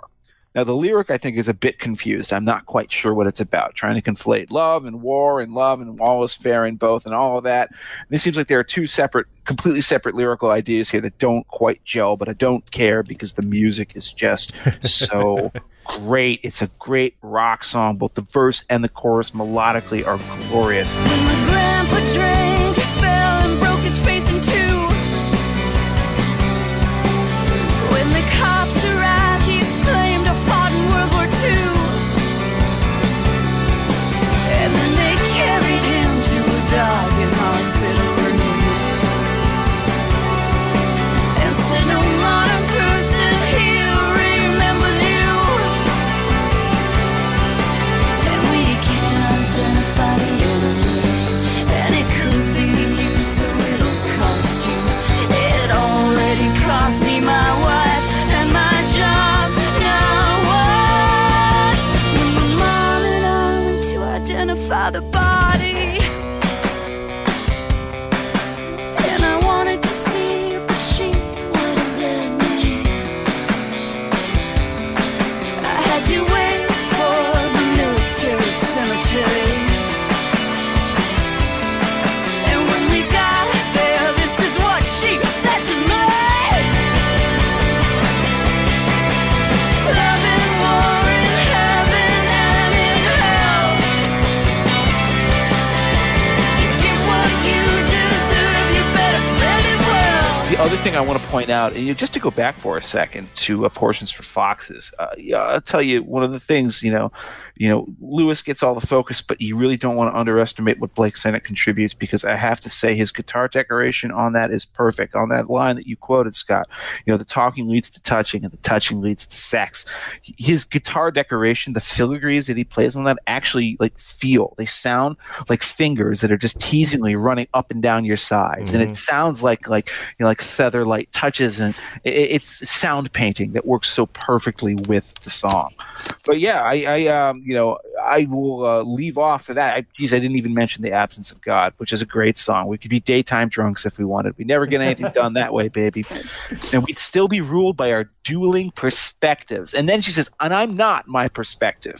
Because why? Because the lies I'll tell you every time. So basically she's saying, like, even when we're fighting, I'm counterfeiting myself. It's a very clever song that, like, there are just mirrors reflecting mirrors of sort of, self-crafted identity that hide within that song. Great piece. But then again, I can talk far too often about these things and far too much. Scott, you have anything more you want to say? No, not about More Adventurous, though I think all three of us are in agreement that it's the high point of Rilo Kiley's career. Yeah, and this is where we get, and I'm not sure why this happened. Jenny Lewis records her first solo album. Didn't you say, Scott, that Blake Sennett had actually recorded a solo album himself as well, and that's why it happened? He did, and I can't tell you I've heard it. I can't even tell you I've heard it once, probably. But Connor Oberst from Bright Eyes, Silver Creek, had essentially convinced Jenny Lewis to record a solo album. You should do it. You should do it yourself. You should write your songs, do a solo album. And she was actually, at least in the stories I've read, very hesitant about doing that because she thought of herself as a part of this band, Rilo Kiley. And I guess Blake Sennett did a solo album, and then there was a little bit more motivation for Jenny Lewis to say, well, if you can do it on your own, then, well, I can do it on my own, too. And that's where we get Rabbit Fur Coat. And in our initial emails to each other as we prep for the show, I had mentioned one thing that, not that it's frustrating, but I couldn't say for certain that there's one album that we're covering today as like the 5-star Grand Slam clear best effort of Rilo Kiley and Jenny Lewis. It's just like an out of the park flawless masterpiece. And Helene pushed back and said, yeah, it's Rabbit Fur Coat. And of course I listened again and again leading up to the to this recording, and she might be right. I mean, she might be right. Helene, take us through Rabbit Fur Coat, this Jenny Lewis album with the Watson twins, very important part of Rabbit Fur Coat. The Rabbit Fur Coat is the Jenny Lewis solo effort, and it is with the Watson twins, who are they from Kentucky? Am I remembering this right? All I know is that on the cover of the album, they look like those the grown-up versions of those two girls from The Shining. Yes, right, exactly. And play with us I think this is deliberate, right? And they were performing in Silver Lake, and at some point, Jenny Lewis meets them, and when she's asked to do this album, she unites with them, and it's an astonishing album. She has said the model is Laura Nero's and LaBelle's 1971 collection, Gonna Take a Miracle. Other people have speculated Joni Mitchell's Blue. I mean, it's just an astonishing album. It opens up very much. The first song is Run Devil Run, which is very much you could think you walked into the Oh Brother Where Art Thou soundtrack. Yeah, into the what soundtrack? I'm sorry, I missed you. Oh, Brother, Where Art Thou? Yeah, yes. It's Southern gospel. Right, but it's also actually, if you listen to Gotta Take a Miracle, it's also got the first song on Gotta Take a Miracle is also, I believe, an a cappella song. Right. I think it's I Met Him on a Sunday.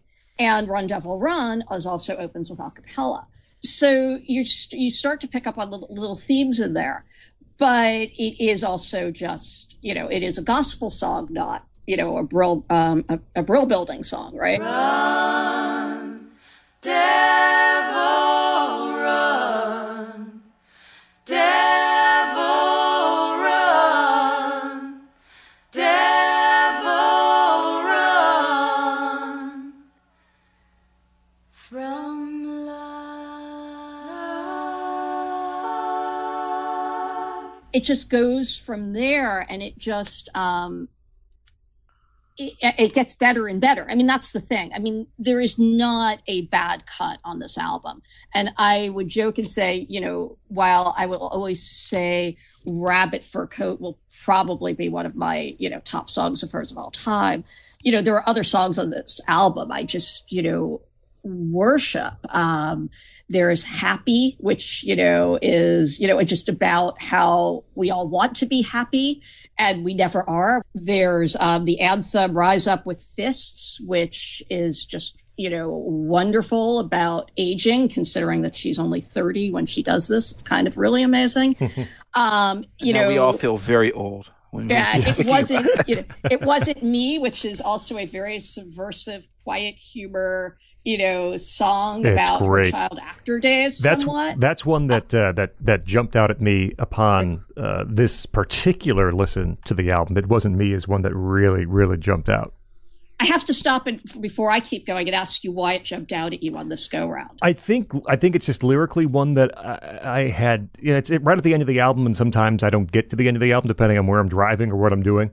And I think specifically lyrically, it's one that finally clicked with me. Sort of not quite disowning her past, but saying she's definitely a different person now, right? It doesn't count because I don't care. The years transform the memories of all the countless decades of greed. Cut and Run in 91. There's a lot here and on future albums of her and her family and how she was essentially the breadwinner for her family. The $100,000 kid, as she says on Rabbit Fur Coat. Correct. Right. And then at the very end, Helene, sorry, someone just whispers, "Say goodnight, Jenny." And I don't know if I'd noticed that previously. It wasn't me, I wasn't there. That was not my love affair. That is not my lover. That's not even my friend. It wasn't me, I wasn't there. I was stone drunk, it isn't clear, and it doesn't count, 'cause I don't care. But I'll use a pop song to clear my name. Under the bridges of fame, it's always nighttime. I'll end with a closer and say goodnight.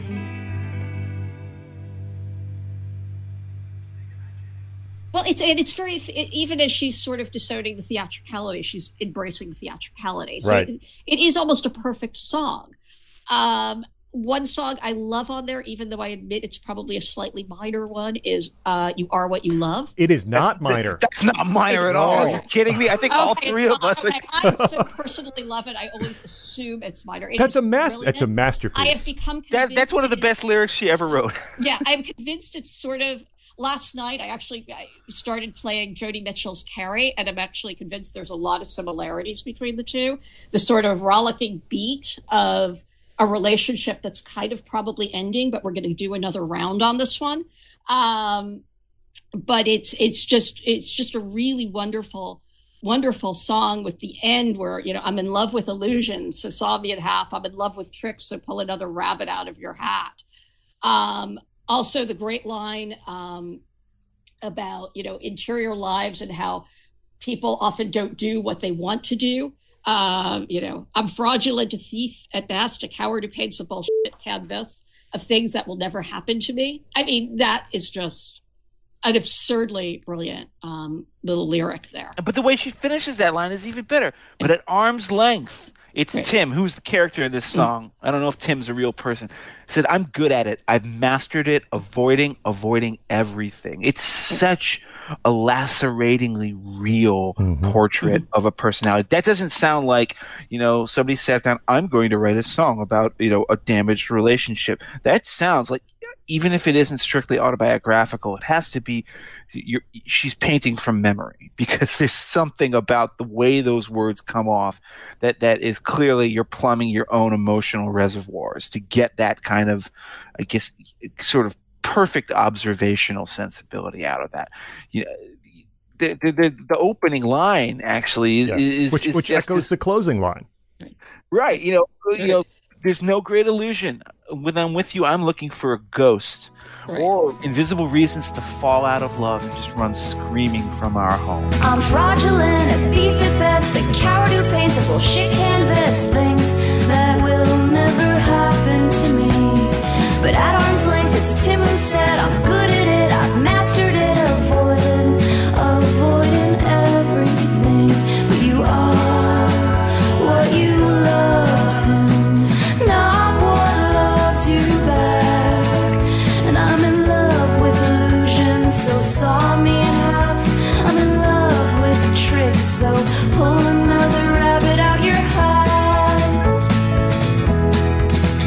God, yeah. So I did that. As I say, I'm laughing, Helene, that you thought like we would think that's a minor song. I was like, Well, hell the reason no. I said I think it's a minor song is when you read all the critics, they barely mention it, or if they Yeah, do, they claim it's a minor song. What the hell do they agree know? with you. It is, but that's one of the issues with this album, and then we'll come to Rabbit Fur Coat, is this album was relentlessly underestimated. If you go back and look at what the critics said at the time, they were like, not as good as Rilo Kiley. What is she doing? I mean, Pitchfork, which admittedly always had issues with both Rilo Kiley and Jenny Lewis, didn't like it at all.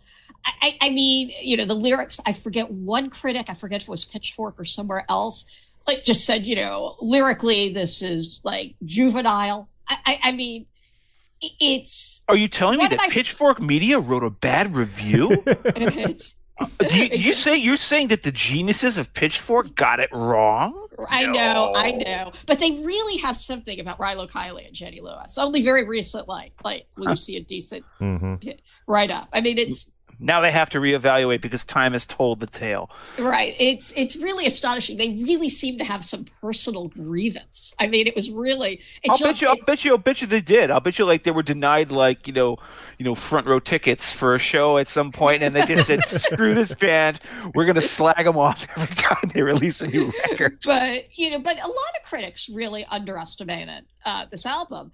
One of my friends claims it's because it has such a quiet, subversive, like both anger and sense of humor that like a lot of male critics were actually threatened by it.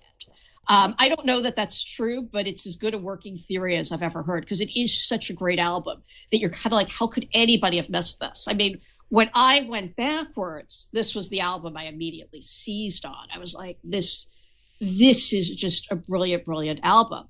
Which brings us to Rabbit Fur Coat, which is the name of the album and the title song. And it's very clearly autobiographical. I think she admits it's autobiographical. Yeah.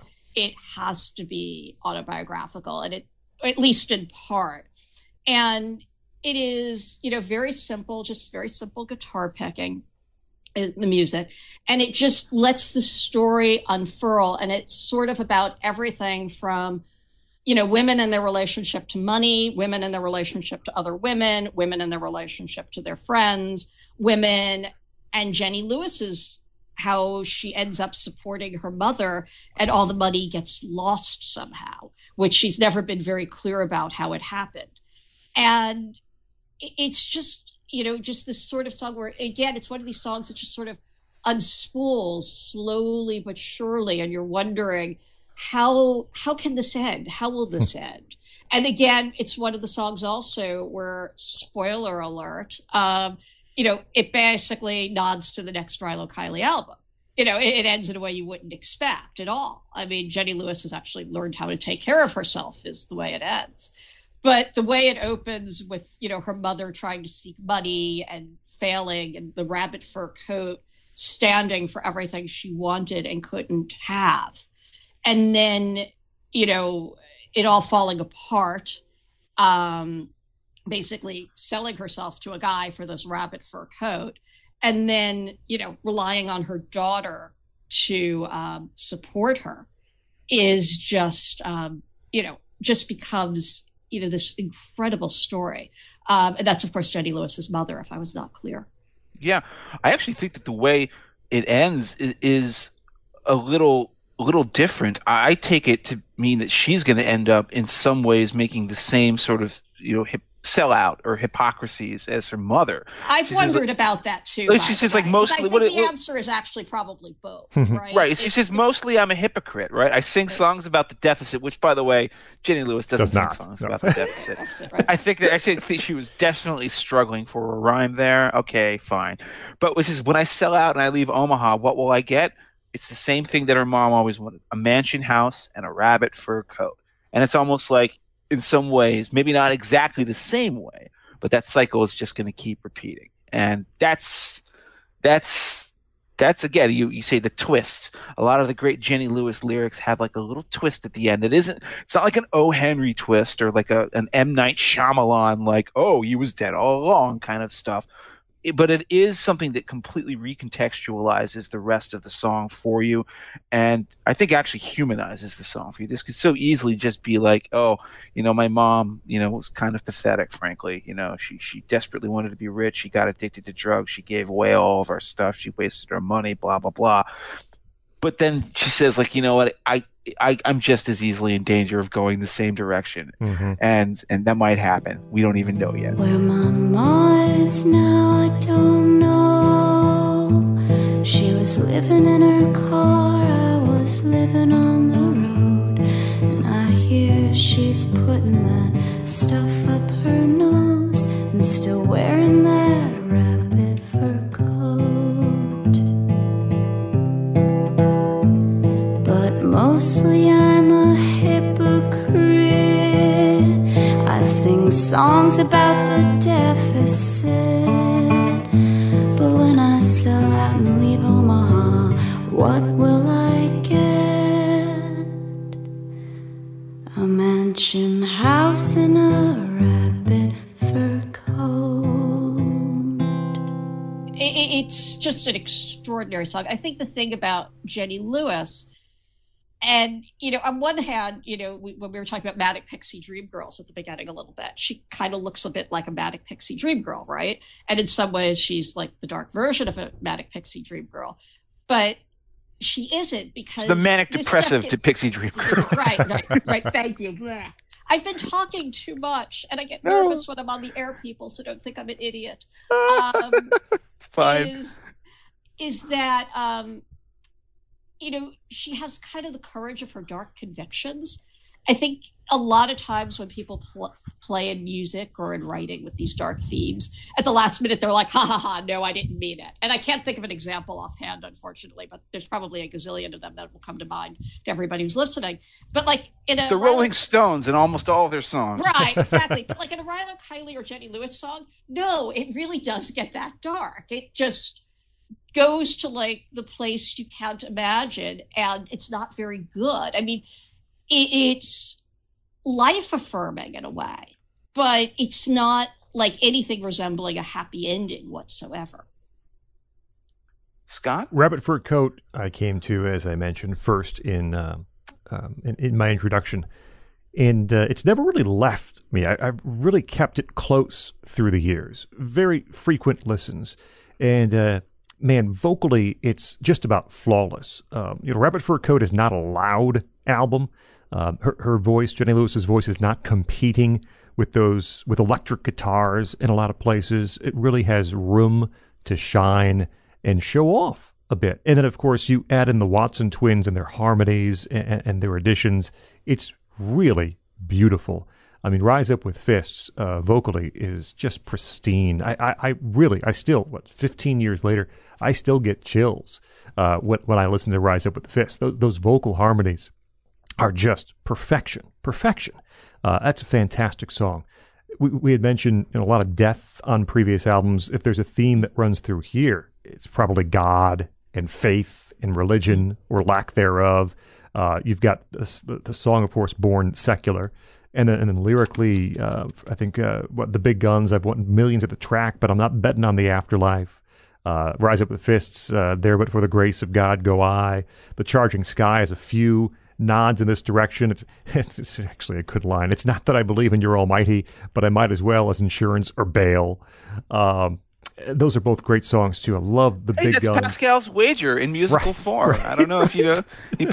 Blaise Pascal said, "Listen, like, you know what? Even if you don't believe in God, you should just believe in God, because hey, if it turns out that He exists, you want to be on His good side." If I run uphill, I'm out of breath. If I spend all of my money, then I've got no money left. If I place all of my chips on only one bet, I'm all in.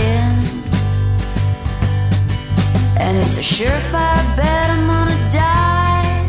So I'm taking up praying on Sunday nights. And it's not that I believe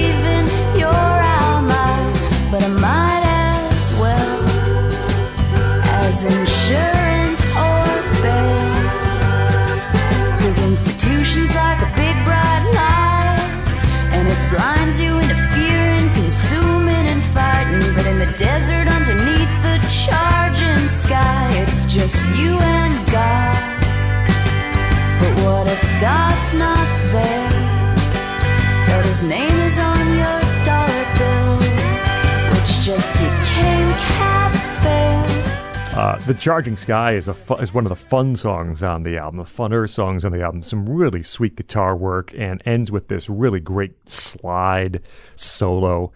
Charging Sky is one that is near the top of this album for me. Big Guns, which essentially is kind of a continuation of Run Double Run. They go into each other. Just again, beautiful harmonies, beautiful energy. We already talked about "You Are What We Love," which is just one of her best songs overall, lyrically, musically, fantastic. The one thing, and I'll just mention that brings it down a bit, is that cover of "Handle with Care," that great Traveling Wilbury song. They do a cover here, and Conor Oberst takes a part, and Jenny Why do Lewis you has the guys main both part. hate this song so I much? don't hate it at all. I like it fine. Yeah. I think it's a perfectly cromulent cover. What I would say is, when I first heard it as part of the album, I was like, this is okay, but I think part of it is this, the brilliance of Rabbit Fur Coat is like you almost don't want another voice in there, right? And Handle with Care is obviously another voice. It's not a Jenny Lewis song. But it actually the cover holds up incredibly well. And I mean, Ben Gibbard of Death Cab for Cuties on there. Conor Oberst is on there. I mean, it's a terrific cover of that song. And I have to say, it's really grown on me over the years. I mean, it's a perfect, as far as I'm concerned, it's a perfect album. So Scott, tell us why you think it's trash. Yeah, I don't think it's trash, but I've really tried. Because, I've listened to the album a ton of times, and it's something about it. I think it's partially, I was trying to think about it this morning to put a finer point on it. I think it's partially the tempo, which is sped a bit. I think it's partially, there's a little bit more cheeriness to it than I maybe think it should have. It's not like they sing it terribly or anything like that, and they don't really mess with it, right? It's not like they've taken a song and desecrated it in any way, shape, or form. There's just something about it, and maybe it's the tempo, maybe it's the mood that just never connected to me. Everybody got somebody to lean on. Put your body next to mine and dream on. I've been fucked off and I've been fooled. I've been robbed and ridiculed in daycare centers and at schools. Handle me with care.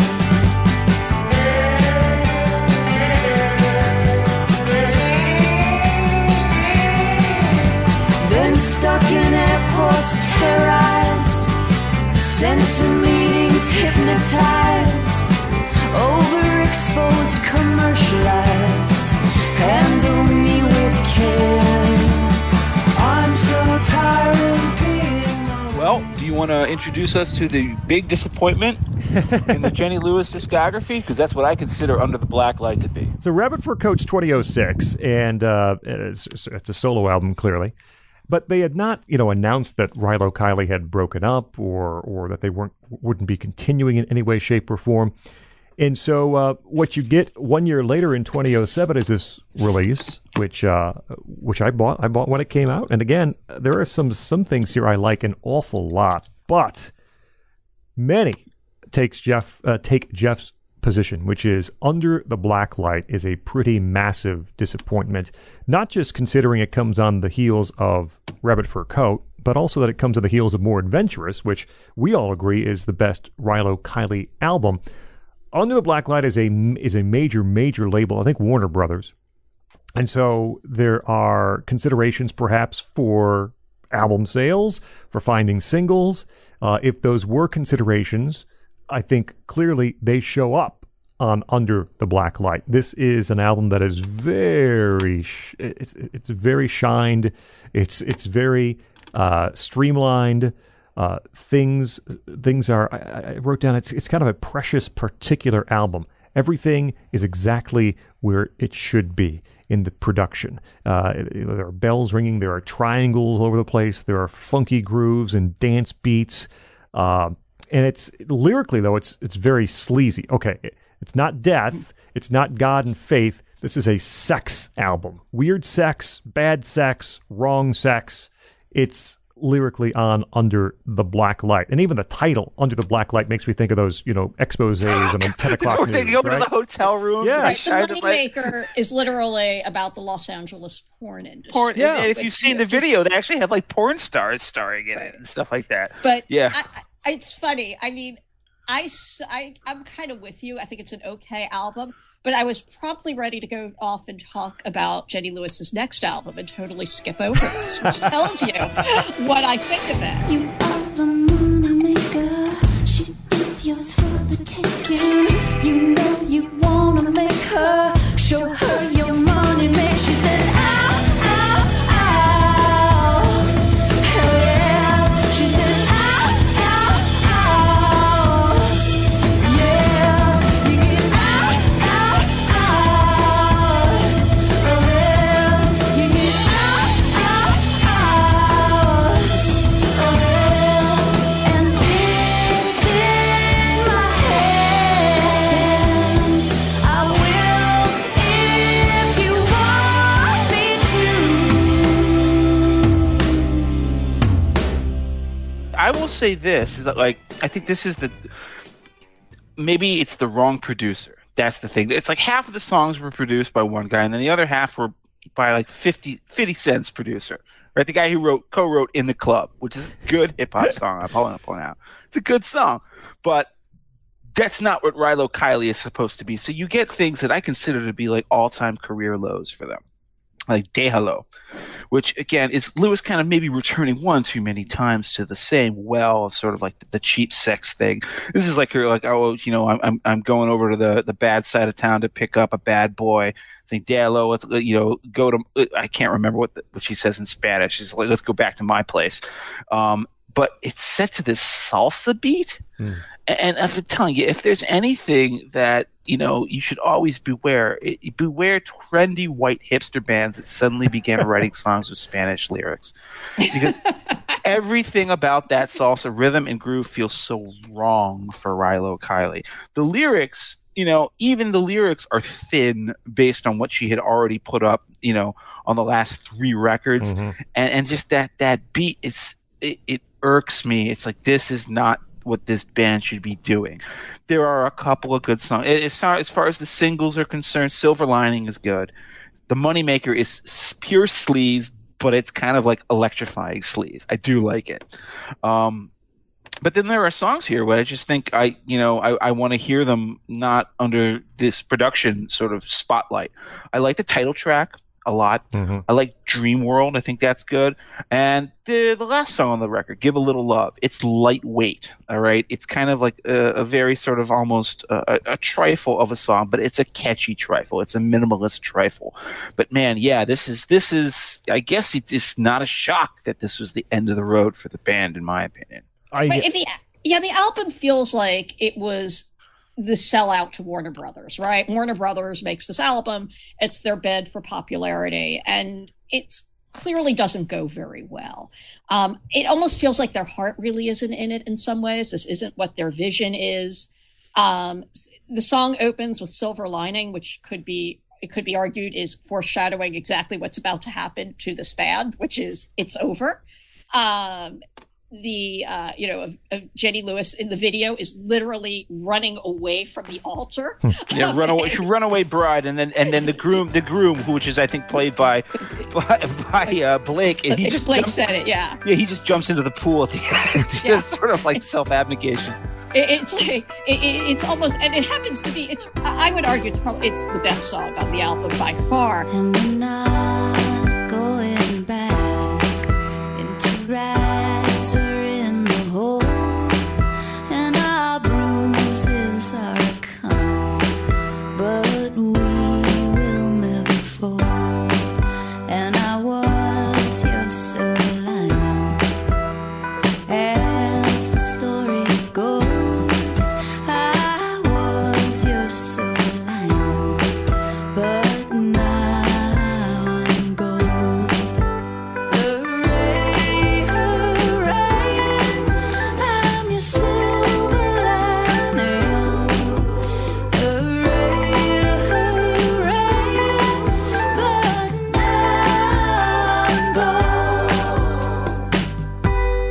It clearly is foreshadowing. It just, the album to me doesn't feel like them. I don't know that there's another way to really put it. It just doesn't really feel like a Rilo Kiley or Jenny Lewis or Blake Sennett for that matter. It just feels like something they're doing. Of course it did sort of well, which goes to show, that you don't always have to, have conviction in this world, but it's not one of their better albums.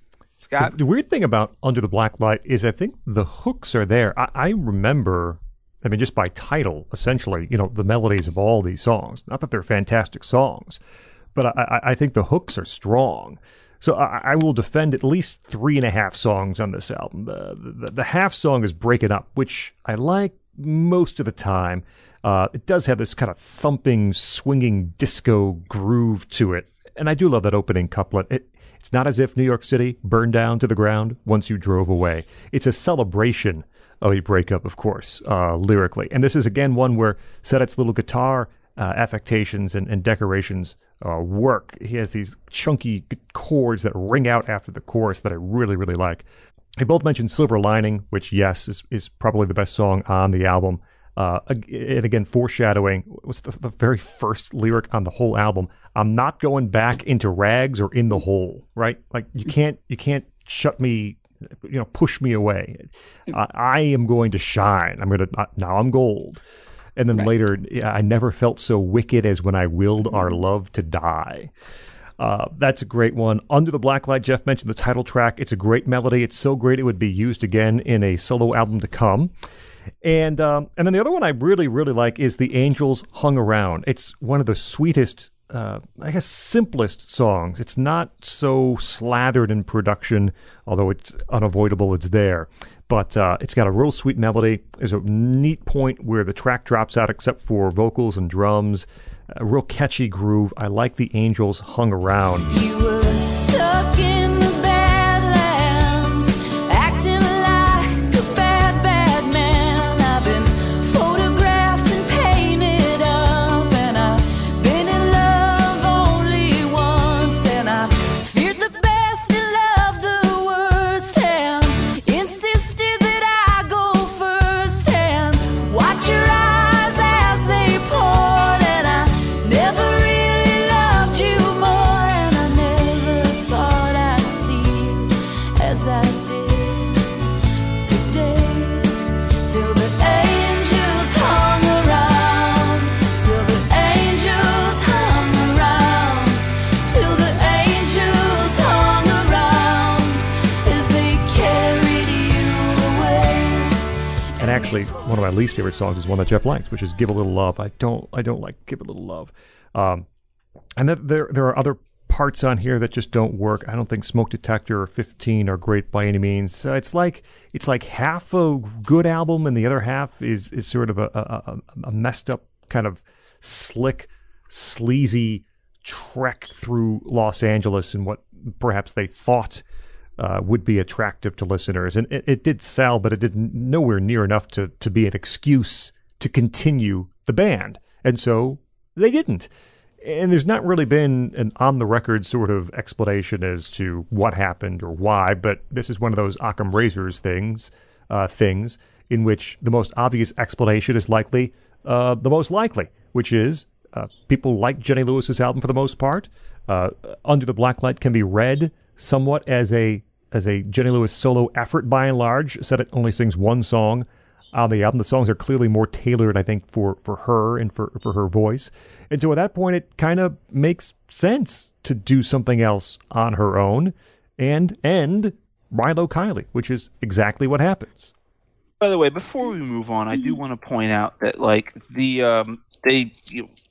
several years later, 6 years later, they released an archival CD of outtakes and B-sides. There are 7 songs from the Under the Black Light sessions that are included here that were outtakes. One of them is a horrible remix of Dehilla, which I hated already, and I don't like in this remix anyway. But the other 6 songs are better than almost every single thing on the album. And it opens. The first song on the record is the best song from Under the Black Light, which was perversely not even included on the record. And yet everybody who loves Jenny Lewis and everyone who likes Rilo Kiley always agrees this is one of their great songs. They even played it live. They played it live recently in a reunion concert. It's Let Me Back In, a song about life on the road, life traveling, life running around, and every time you feel like you've gone from here to there to all over the world, you come back home to Los Angeles and you're like, here's a city that will let me back in. And it is beautiful.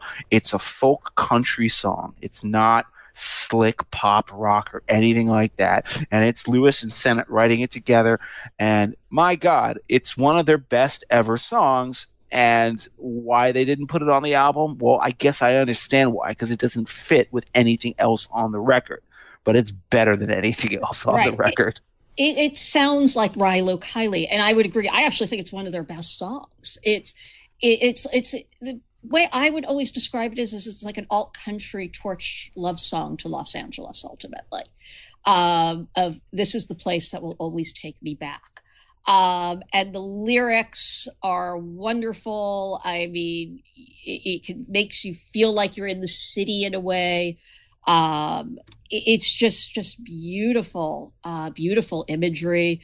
You know, because I had a dream. I was carried on backs of 1,000 green birds, and they carried me to a place without words. I mean, it's just a stunningly wonderful song.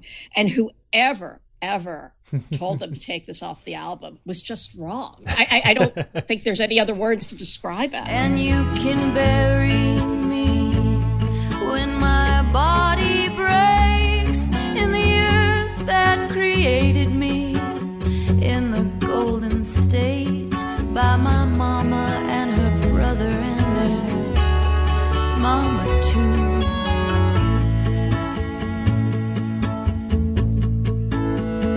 'Cause I had a dream I was carried on backs of 1,000 green birds, and they carried me to a place without words, and there was nothing, but there was everything, and it sounded like this.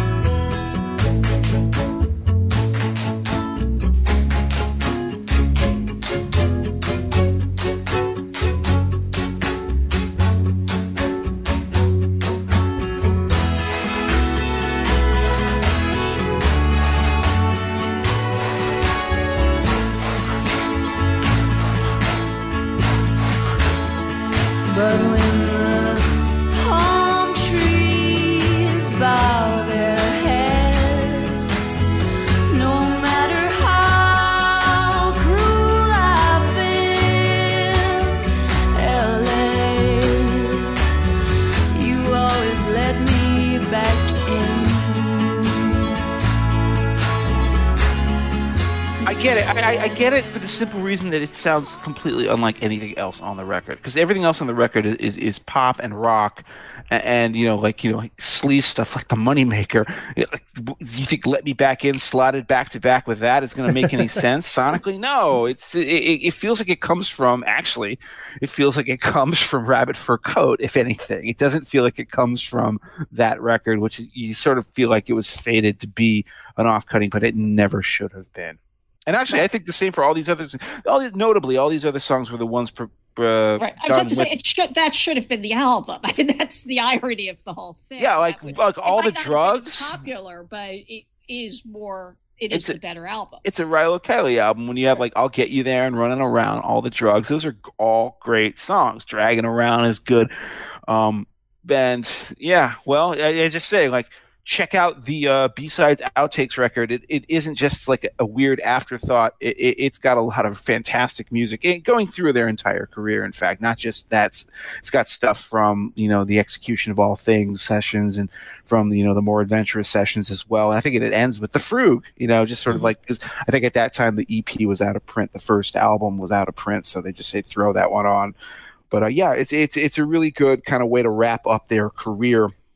What we have to start now is discussing the last 3 records of Jenny Lewis's solo career to date. And, of course, where we begin is with Troop Beverly Hills. No, I'm kidding. We began we begin with, I think, one that we're all going to agree on. What is the reason that I liked Rabbit Fur Coat so much? Because I felt like it was stripped down, it was rough hewn, it had, less production gimcrackery, it was a much more open and honest record. Well, Acid Tongue from 2008, the first solo album Lewis wrote after the unofficial, it wasn't announced until much later, but it was basically done by that point. The breakup of Rilo Kiley is Acid Tongue in 2008.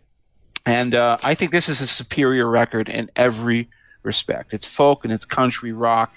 And then there are even songs like The Next Messiah, which start like Elvis Costello in Tokyo Storm Warning, which Scott pointed out in our pre-show notes. And then it turns into this weird Titanic blues country stomp halfway through. It feels entirely earned. I'm gonna give my love to you one day. You gotta bring it back. I'm gonna give my love to you one day. You gotta bring it back. I'm gonna give my love to you one day. You gotta bring it back. I'm gonna give my love to you one day. You gotta bring it back.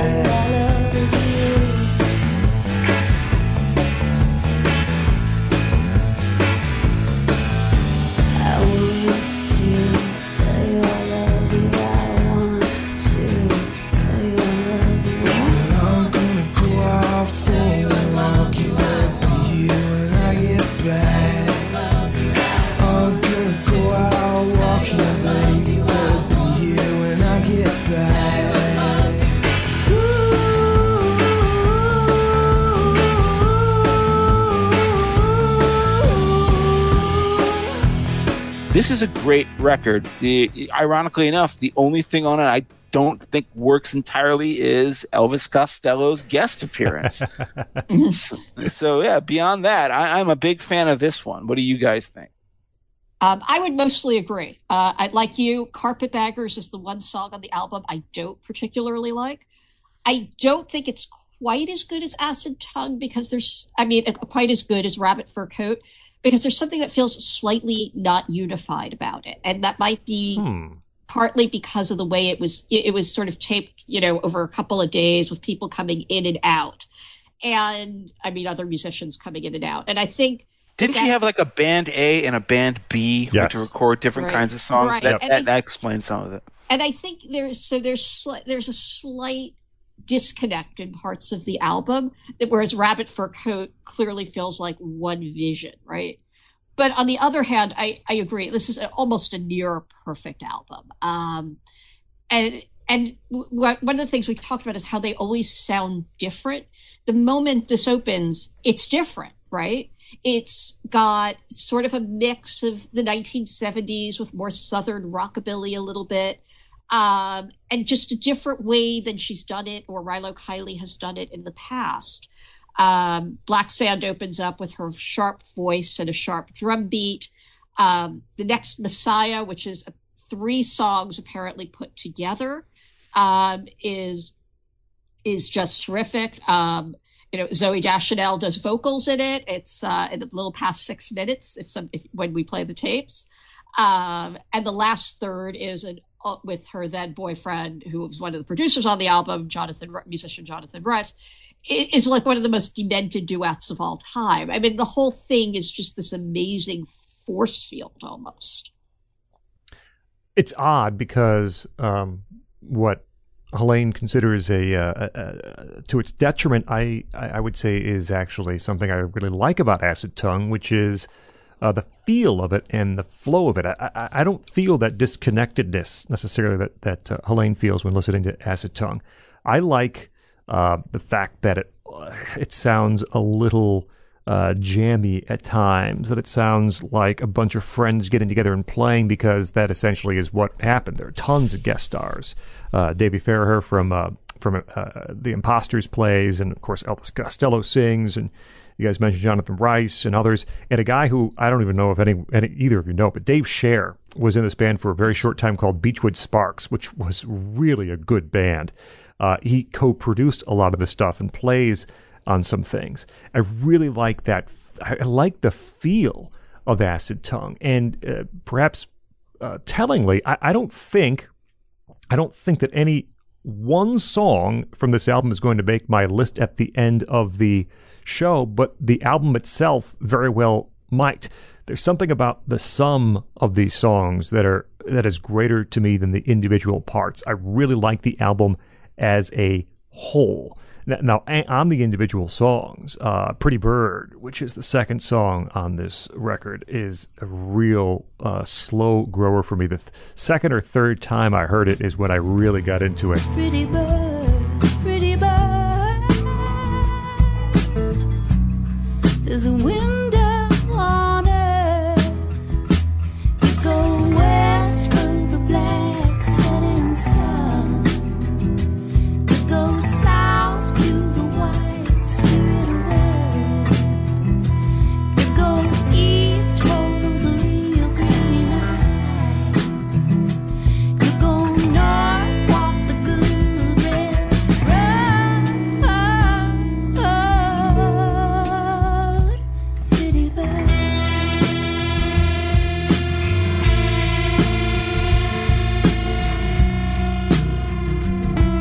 Acid Tongue, the title track, is this very intimate acoustic track. The friends, in this case, are singing backup, but musically it's really just Jenny and her vocals. I'm a liar and you don't know what I've done. Great lyric on Acid Tongue. Godspeed, I like that she's playing way up in her range on that song. Her voice breaks in a few occasions on Godspeed. And yeah, production-wise, you do hear some of that kind of early 70s country rock feel. I noted here, listening to Acid Tongue, you can hear why perhaps Ryan Adams wanted to work with her, because there's more than a little like Cold Roses feel to Acid Tongue in certain parts. And yet, of course, he would change the sound in the next album, which we'll get to in a moment. But I really like this as an album. Again, the individual songs, I don't know if any of them are career highlights, but the feel, the flow of Acid Tongue really, really works for me.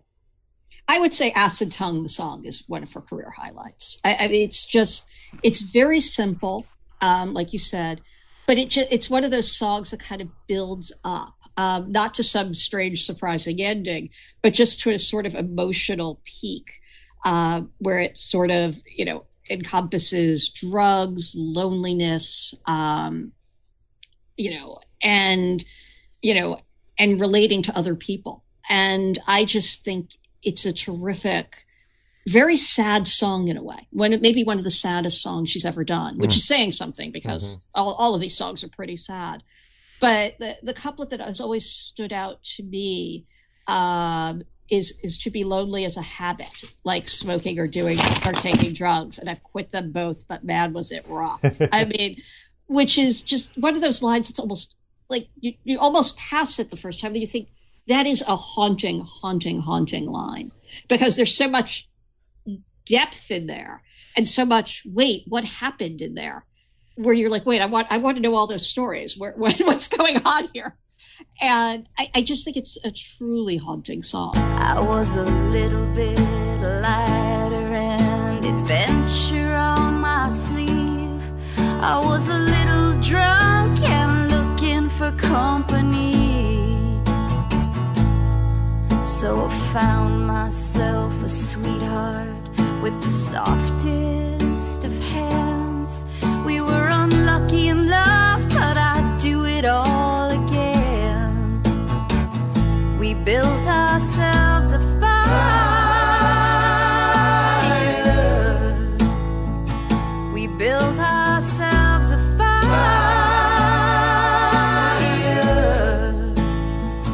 You know I am alive.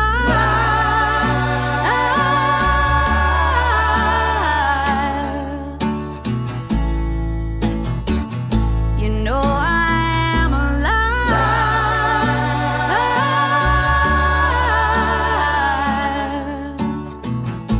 I like almost everything on this album. I mean, I think that some of my favorites come near the end. Trying My Best to Love You. again, it's a modest song in some ways. It's gospel soul, but it works so well with her voice. And this is the thing, just to observe when you hear it, you just hear how much she's grown as a singer. She's so confident now. Remember when she was all breathy and wispy on that first EP? That's not the Jenny Lewis you hear anymore. Sing the song for them. If you sing a song for them. If you sing a song for them. If you sing a song for them. To the never made it and the unrecognized.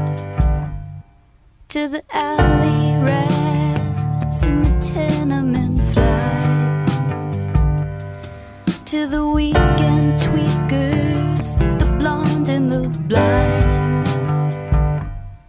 To the ex-thrill seekers in the methadone lines. Sing the song for... But I'd say my favorite song on the record is actually one of the simplest songs, which is Sing a Song for Them. It's the last song on the record. It's a very simple, almost universalist song. It almost reminds me in a weird way of Bird on a Wire by Leonard Cohen. Like a bird on a wire, like a drunk in a midnight choir. I've tried my best to be free. So what did you say? If you sing a song for them, for the never made it's, the unrecognized, the weekend tweakers, the blonde and the blind, the ex-thrill seekers in the methadone lines, all of the sort of the washouts and, people who are down on their luck and who are trying their best to make it back up on their feet. And of course, it's set to this just incredibly beautiful, soulful, almost effortless feeling music. And I think that's kind of what Scott identifies with too. There's a feeling to this entire album, despite the fact that, there's lots of like Jenny Lewis and Friends kind of a thing where there's guest stars and stuff like that. It still has a very kind of organic feel to the entire thing. I think that this and Rabbit Fur Coat are her two best soul albums, and they're certainly better, unfortunately, than What Comes Next. So I'm just going to say that, when it comes to the Voyager, I'm glad that Ryan Adams produced it, because now I have somebody conveniently to scapegoat. I'll say, since he's been officially canceled, you can just blame him. But there's just the production on this is all wrong. Jenny Lewis told this funny story. It's a lot funnier in retrospect, actually. He's just Ryan seemed to trying to needle me, trying to kind of get up my nose. He would force me to sit and listen at maximum volume to Creed songs. And he'd say, these songs are really great. And he'd play 6 of them in a row. And your brain gets so addled at that point that you start thinking to yourself, well, yeah, I guess they kind of are. No, they're not. No, they're not. I have no idea what kind of drugs Ryan Adams was on or what he was thinking at this time. Scott has some theories I'd love to hear. I don't like the production on this one bit. All those times we were making love, I never thought we'd be breaking up. Bet you tell her I'm crazy. It goes on and on and on and on. It goes on and on and on and on. But she's not me. She's easy.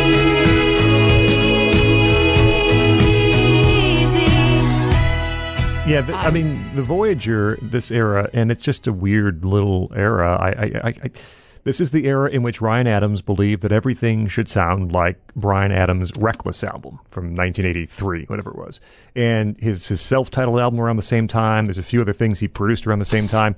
They all have that same sound, which is the sound you hear on the Voyager, that it could be transported back and sit next to a Jay Giles album on the shelves. And it doesn't work on the Voyager, with a couple of exceptions. But by and large, it doesn't work. And it swallows up the potential of these songs. Yeah. Right. I mean, this was something we were discussing a bit before the show, where there's the songs, the lyrics of the songs are actually wonderful. And if they were put in Rabbit Fur Coat or Acid Tongue style, they would really stand out. And instead, they just sort of get swallowed. So you don't even realize most of the time what you're listening to. Late Bloomer is like one of the great story songs that she's ever done. Mm-hmm. And again, one of those incredibly dark kicks at the end. And it just, you would barely notice the lyrics. I mean, over, the sort of just okay music style of it. She was searching for the writer of a song that made her shiver. She listened over and over on her wall, command cassette, and she said, "Come with me, late bloomer, for a little while. I want to see that fire burning in you, little child."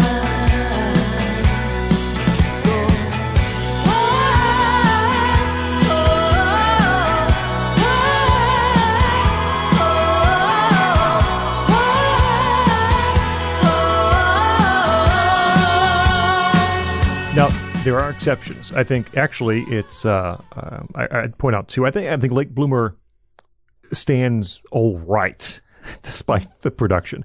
The two I would say really do work here is the first song, Head Under Water, which honestly I think is one of the really good songs from her solo era here on the back end of the career. And it's a well-written song. And I think, if I'm not mistaken, the Watson twins returned to harmonize on this song. So there's another advantage going for it. But the lyrically theme is, it kind of goes back to the final song on Rabbit Fur Coat, which is sort of not recognizing yourself, not recognizing who you've become, and trying to change. And the big question in Head Under Water is, can you turn it around? Can you still be someone else? Looking out at my life as if there is no there, which is what's said about California at some point, I think. And that couplet that she sings so beautifully, there's a little bit of magic. Everybody has it. There's a little bit of sand left in the hourglass. Again, is there time left? Can you turn yourself into something you're happier with, into something that is more recognizable to you? Set to, again, a pretty up-tempo, fun beat. Head Under Water works really well. My own mortality I contemplated. Down in the valley I got hypnotized. It left a mark that hasn't faded. That's when I realized there's a little bit of magic. Everybody has it. There's a little bit of sand left in the hourglass. There's a little bit of magic. Everybody has it. There's a little bit of fight left in me yet. I put my head underwater, baby. I held my breath until it. And the other one I'll point out is the title track, and I think Helene likes this one. That's the one that feels like it flew in from another album, practically. Right. And again, go ahead. And it points kind of one of the things about Jenny Lewis and Rilo Kiley albums is that the final songs always sort of sum something up about the album, right?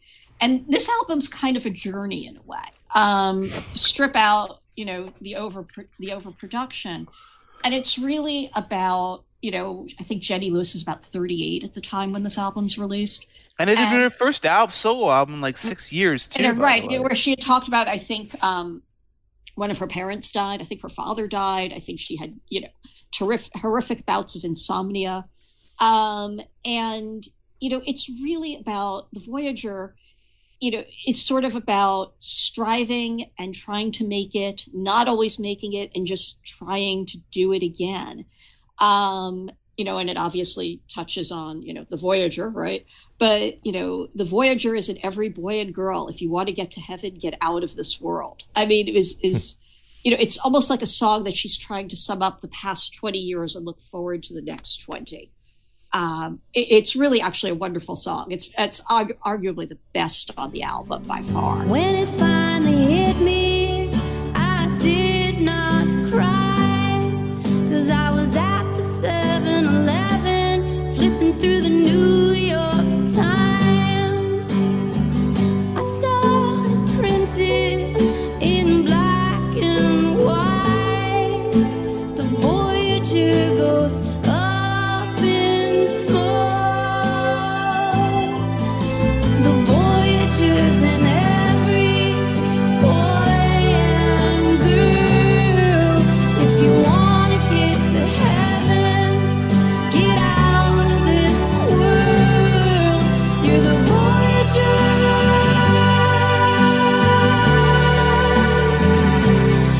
You're the Voyager.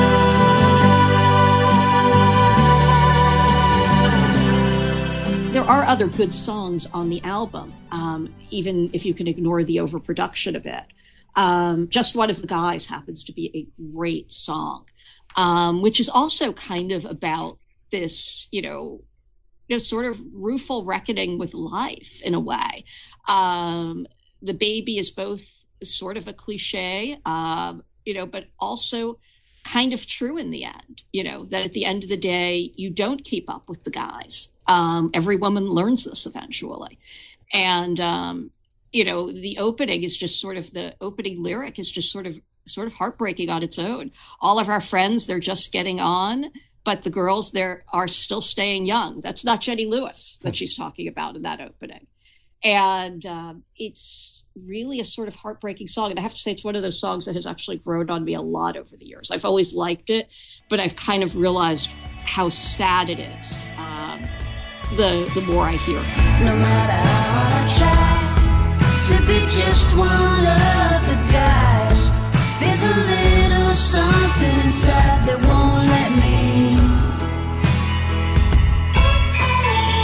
No matter how hard I try to have an open mind, there's a little cop inside that prevents me. I'm not gonna break for you. I'm not gonna pray for you. I'm not gonna pay for you. That's not what ladies do.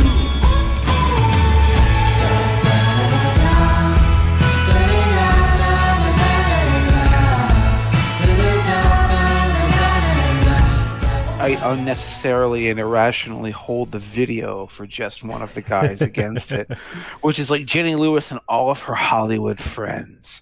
All of these famous actresses from 2014 was this like Anne Hathaway and who's the girl from Twilight? Kristen Stewart. Yes. Kristen Stewart. There's a couple others who I recognize, but I can't put their names to them. And they're all, of course, they're dressed in drag with fake mustaches, and they're pretending to be guys and playing in the band. And I don't know, there's just something about it that feels like, aren't we celebrities just so cool? Which is, again, unfairly projected from me onto them, and is not fair. But it is nevertheless there, and it exists. It is a good song. Not to interrupt, I think it's part of the whole Jenny Lewis mystique, right? She's always playing at being this outsider, but she's actually not an outsider. She's a child star, she's right? An incredibly connected Hollywood person. And, so you're always kind of like, well, how much failure could you have? Well, obviously some. She's not an actor anymore. She'll say, she, left acting, because she, was restless with it. And I'm sure that's true. But it's also true that her adult acting career was not exactly setting the world on fire the way her childhood acting career was. So you can understand that. But I do think that that's always something that's in the Jenny Lewis song where you are always kind of like, well, wait a second here. Are you for real here? Are you sure that you're this much of a failure that you really wake up in the morning? You're hanging out with all your celebrity friends. What are you talking about exactly? Exactly. I'll say one other thing. I think Scott and you were both right to identify the Voyager, the final track, as a song that just because it sounds so different from everything else on the record, it holds up. It doesn't suffer from those production ticks. One that actually survives them is the New You. I really like the New You. It's got a lyric that basically triumphs over any kind of mischief that Ryan Adams could ever hope to play with it. It's just right from the jump. It says, when the Twin Towers fell and it all went to hell, I knew you'd be leaving me soon. And it's about a guy who just keeps changing. You know, he's always a different person. Every time you see him, he's a new man this day. He's a different man that day. And there's that one. What's that line when you struggle with sobriety and dreams of notoriety, and you're listening to Kill 'Em All, which is the most subtle Metallica reference you would have never expected to get smuggled into a Jenny Lewis song. And you struggle with sobriety, dreams of notoriety, listening to Kill 'Em All. Temp for high society, social anxiety, we missed you at the Headbangers Ball. But I can read your fortune, just lay out your palm. Whoever you're avoiding, they will all sing along.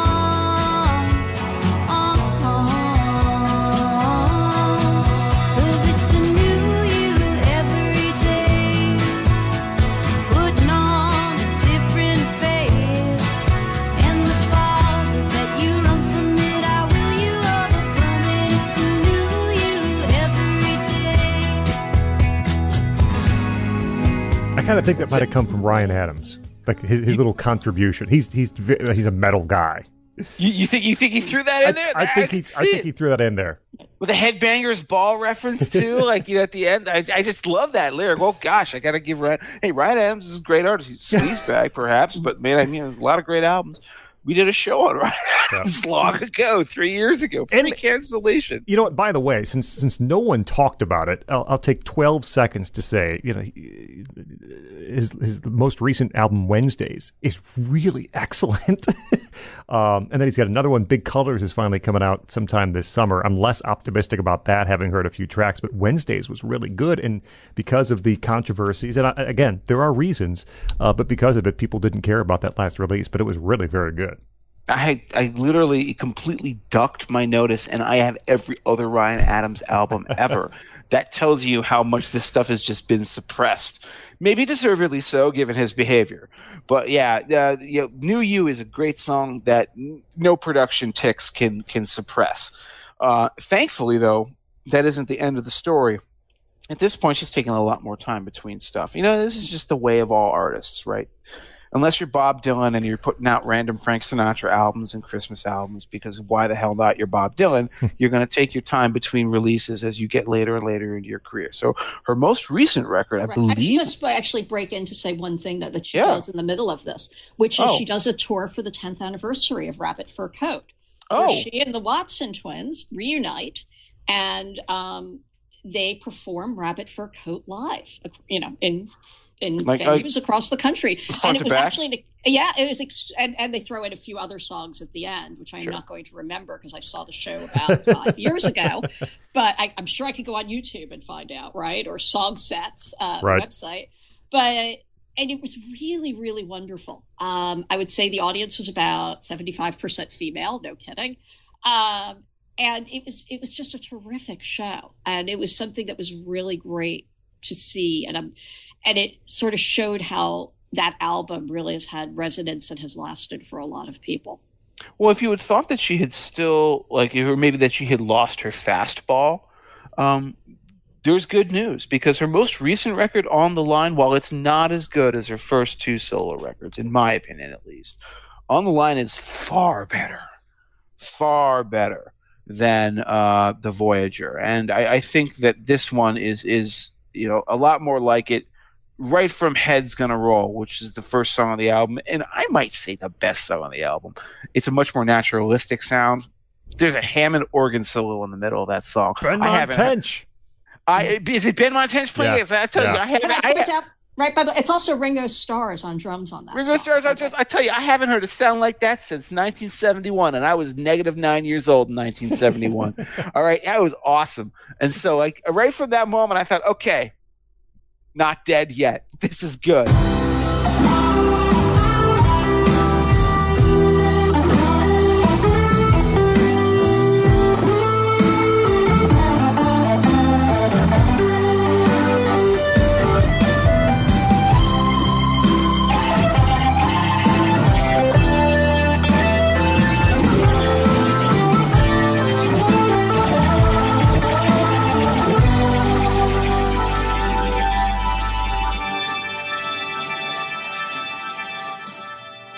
Smoking Marlboro cigarettes almost makes me forget about riding on a private jet with you.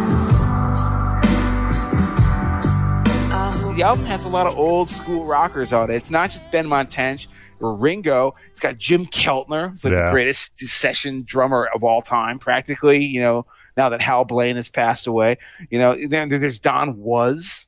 Of all guys, there's the band playing on this record supports music that proves that it was really just, I think, a mistake of production decisions, maybe chasing that brass ring of commerciality, which I think is the mistake. I think maybe the mistake that Rilo Kiley and Jenny Lewis made, both, is trying to like play for mainstream success when, you know, you're going to be that niche artist. You're not going to be, you know, number one on the Billboard charts, even in this weird era where, you know, nobody sells that many copies of albums anymore. You have a devoted fan base that, you know, it doesn't demand a sort of repetitive style out of you all the time. But, you know, you don't need to, like, you know, put hip hop beats and salsa dancing rhythms and like, synths and all that kind of stuff onto your music to make it effective. You can just play it as it is, and this is a return to form. Right. I mean, you can't really blame somebody, and I mean, this conversation go beyond, you know, Jenny Lewis and Rilo Kiley, for wanting to become more popular and / make more money. I mean, that's sort of a given that, you know, people want to do that. But I basically agree. I think they are kind of one of the ultimate niche bands. And one of the bands and artists, Jenny Lewis, you know, that people find over time. You know, one of the things I've often thought about them is, in some ways, you know, most music stars, you know, become big very quickly. And in fact, this has like been a slow buildup. It's almost like, you know, if you were reading a resume on LinkedIn, you know, they start with the demo, and then, you know, Rilo Kiley builds up, and then Jenny Lewis builds up. And it's like over 20 years, you slowly realize just how great this all is. Mm-hmm. But it's not actually a model you see in music very often. Scott? On the line, you know, Ryan Adams actually was going to produce this album again.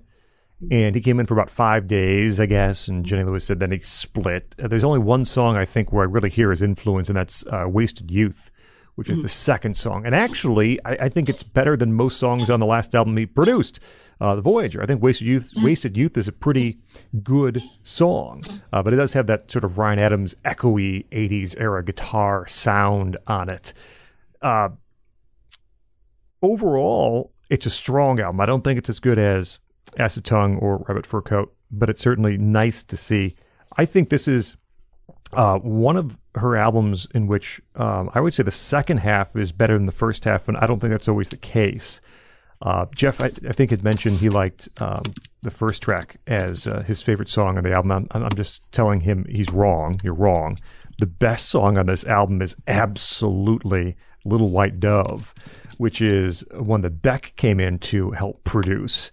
And it does have the little Beck stylings on it. But man, is that a great song. And this is one of those in which, you know, we said sometimes it's not clear whether or not it's autobiographical or not. This is one where the first person is clear. This is Jenny Lewis visiting her mom, her ailing mother, in a hospital, and finally finding this ability to forgive, or at least be at peace with her mother, and that double-sided on the heroine which is the repeated phrase in the song, both as the savior, the one who was able to come in and make this peace, but also I think heroine. The double meaning, of course, we know how badly her mother had it in her life, many self-inflicted wounds, of course, and part of that was drug use.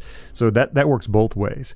Very funky, relaxed song with this great bass groove, and there's a part in the chorus in which there's a little auto-tune hiccup, which you can hear, and if you hear it, you might think, well, it's a mistake. Why did I let that on the album?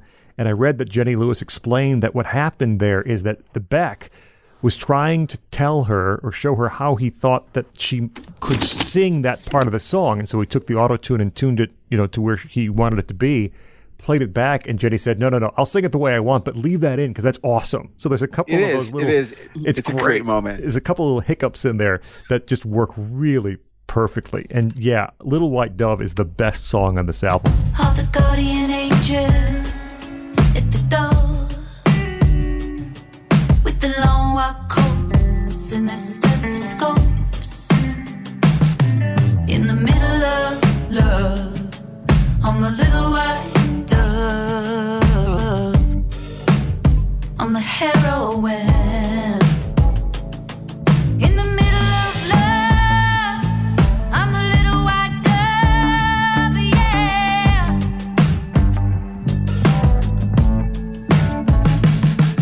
In the middle of love, I'm the little white dove, yeah.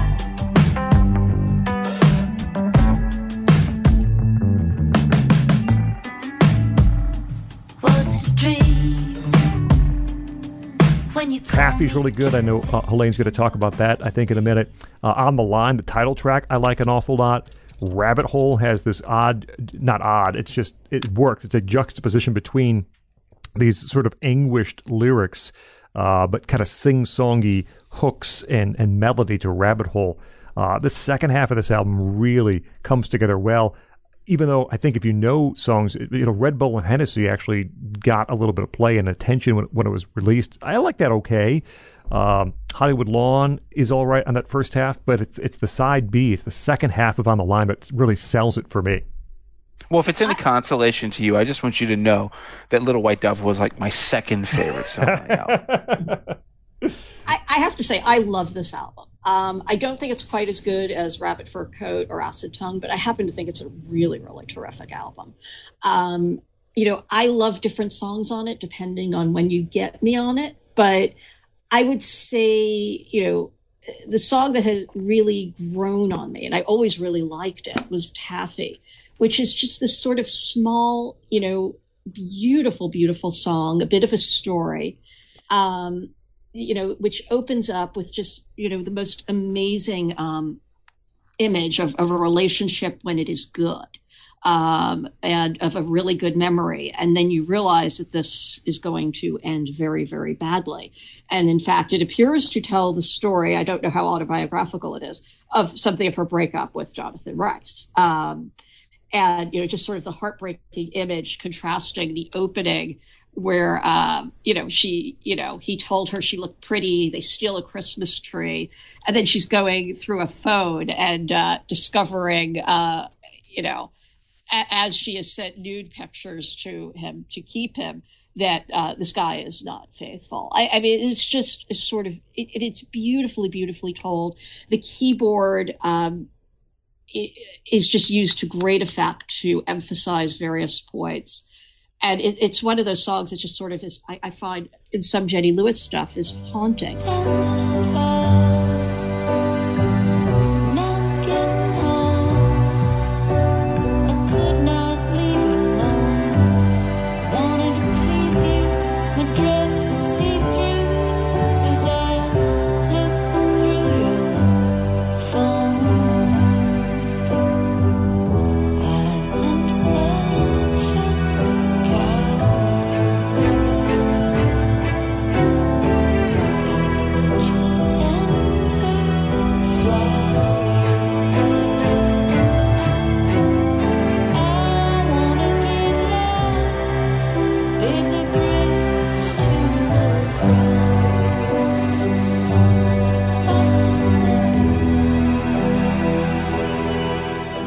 that's the thing about this album. In many ways, it kind of haunts you and grows on you a bit. I always say in some ways, it's, again, one of her very LA albums. One of the things I'm always trying to explain to people, when you live out here, it's, because things can seem like they don't change at all. So you could be, surrounded by memory in a way you're not in other parts of the country, because things often don't look different because the lack of humidity and the lack of cold, things don't age very much. So, there's just this sort of haunting feeling about that is part of this album, where the past is almost as real as the present to her in various songs. And you see that on Hollywood Lawn, which I almost wondered if the title was also partly a reference to the celebrity cemetery in LA, which is Forest Lawn, for those of you who are wondering. Which is another one of my favorite songs on the album, with its, which is really about accepting endings. And the chorus a bit reminds me of the Eagles' Best of My Love a little bit, which, and Jenny Lewis has said she is a major Eagles fan. But if you ever hear Best of My Love, that bridge where it's, if I could go back in time and it's a sweet dream and it was a quiet night and it would be all right if I could go on sleeping. Mm-hmm. And then she sings, if you keep on dreaming, keep dreaming all right. If you keep dreaming, keep sleeping through the night. And it just is a beautiful, beautiful song. On a Hollywood lawn today, sucking back some Beaujolais,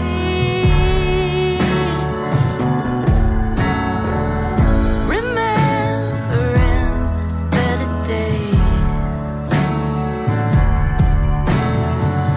looking up at the chemtrail haze. If you keep dreaming,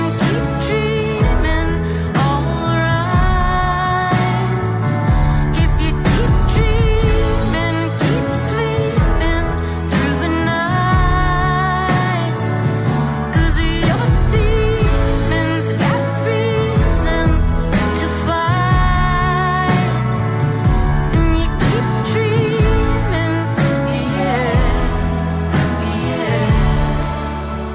I would say the downside of this album is, I think one of its bids for attention is these kind of clever references to things everybody recognizes. Mercury in Retrograde, Candy Crush, Elliott Smith, who we know she loves, but has become one of these, catch-alls to show how smart you are if you really appreciate him. Mm-hmm. And which always reminds me of what one critic, and I'm not going to remember who it is, once said about Tom Stoppard, is that, he puts Byron or an obscure Russian poet in a play, and intellectuals love it because they're like, oh my God, yes, I know, the Decemberists, right? I know who they really were, not the band. And I think there is a bit of that to this album. I will say that, where you're supposed to pick up on the references. And it's probably slightly too impressed with its own references. But that's actually, I consider, a minor flaw. And then the final song, Rabbit Hole, which is this sort of cheerful song, but it's actually this kind of assertion of power, right? I'm not going to go down the rabbit hole with you again. I mean, which just sort of sums up at the end of all this, memory and loss of, I'm moving on. And it's actually like one of these perfect closes. It was a sexual kind of connection, spiritual undertones. Before you had the second guessing, the Beatles and the Rolling Stones. I'm not gonna go down the rabbit hole with you again. I'm not gonna go down the rabbit hole with you again. I'm not gonna go. I just want to say that Hollywood Lawn is far better than the Best of My Love. I really need to emphasize, as a devoted non-fan of the Eagles, we've done an Eagles episode. It was one of the very few contentious episodes we've ever done where I was like, I hate this band, and I have always hated this band. However, that song is beautiful. And I think this album is great. And it makes, it's funny, as again, the guy who has the least right to express opinions about Jenny Lewis of anyone on this show, because I found them a month ago. It makes me optimistic for the future. It makes me think, okay, well, 2019, I hope we don't have to wait another 4 years, the way it was between this one and the last one. But yes, she still has that fastball and also the curve. She's got the curveball. That's really, I think, what matters the most, is that she can always surprise you with the way not only that she writes a lyric, but arranges a song and writes a melody. And it's been really impressive, and just a lot of fun to find new music for me. It's just one of the joys of doing this show. Right. I should say Jenny Lewis has done a couple of things since. Late in 2019, she released a cover of Bob Dylan's Standing in the Doorway, which, if you haven't heard, I beg you to listen. I must. I have not heard it. It is more heartbreaking than Dylan's version. I'm walking through these summer nights, jukebox playing low. Yesterday everything was going too fast. Today it's moving too slow. I got no place left to turn. Got nothing left to burn. Don't know if I saw you, if I would kiss you or kill you. It probably wouldn't matter to you anyhow. You left me standing in the doorway crying. I got nothing to go back to now. To use another analogy, a literary analogy for a second, a critic once wrote about Charlotte Bronte's work that, when you read Jane Eyre, you read she's plain and you don't believe it, and then you read Villette and you believe she's really as plain as she says. In Standing in the Doorway, when Dylan sings it, you don't really feel the heartbreak he's singing because he's Bob Dylan. And then Jenny Lewis's version is you basically are sobbing by the end. It is so beautiful. All right. Well, I guess I have my homework. And then there's been a new collaboration with the rapper Serengeti, which is also quite good. It's been a quarantine thing. I think they've been trading the takes via the iPhone and recording in various ways. And it's a bit do-it-yourself, but it's also really lovely and wonderful and intriguing. It does have that thing again with a bit of the repeated name, smart name dropping like Joe Didion. But on the other hand, as one person on YouTube put it, I just have to give this person their due because I don't know their name, but it was such a great line. They described it, it's like a mix of Leonard Cohen, Jenny Lewis, and Lou Reed. And I was like, yes, that is exactly what it is. Well, you've got my attention, I have to say. So I know all of them. All right, Scott, I think we're done. I think we are, at least for now. At least for now. The look at Rilo Kiley and Jenny Lewis. And we come to the point of the episode in which we give you, the listener, 2 albums that you must own from our band, our artist, and 5 songs that you should hear. And we had kicked around before the show. 10. Yeah, okay. 10. Okay, so we're gonna do 2 albums. I think we can still manage that, but we are going to give you 5. So it's essentially half and half. We give you 5 songs from Rilo Kiley and 5 songs from Jenny Lewis that you really should hear. And of course, we always demur to our guest first.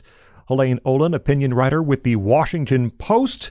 Your 2 albums and then your 10 total songs you want to share with the I just want to world. tell the audience I am semi-doing this on the fly because they hit me with this a little while ago. So I had just picked 5 songs, being the good person that I am. I was following directions. And then I'm a little stinker, and I said we can't just narrow this to 5. We got to do 5. But it's good because, as I said, the thing about both Rilo Kiley and Jenny Lewis, different songs hit you at different days. So it's actually like a really good exercise to just do this straight on the fly.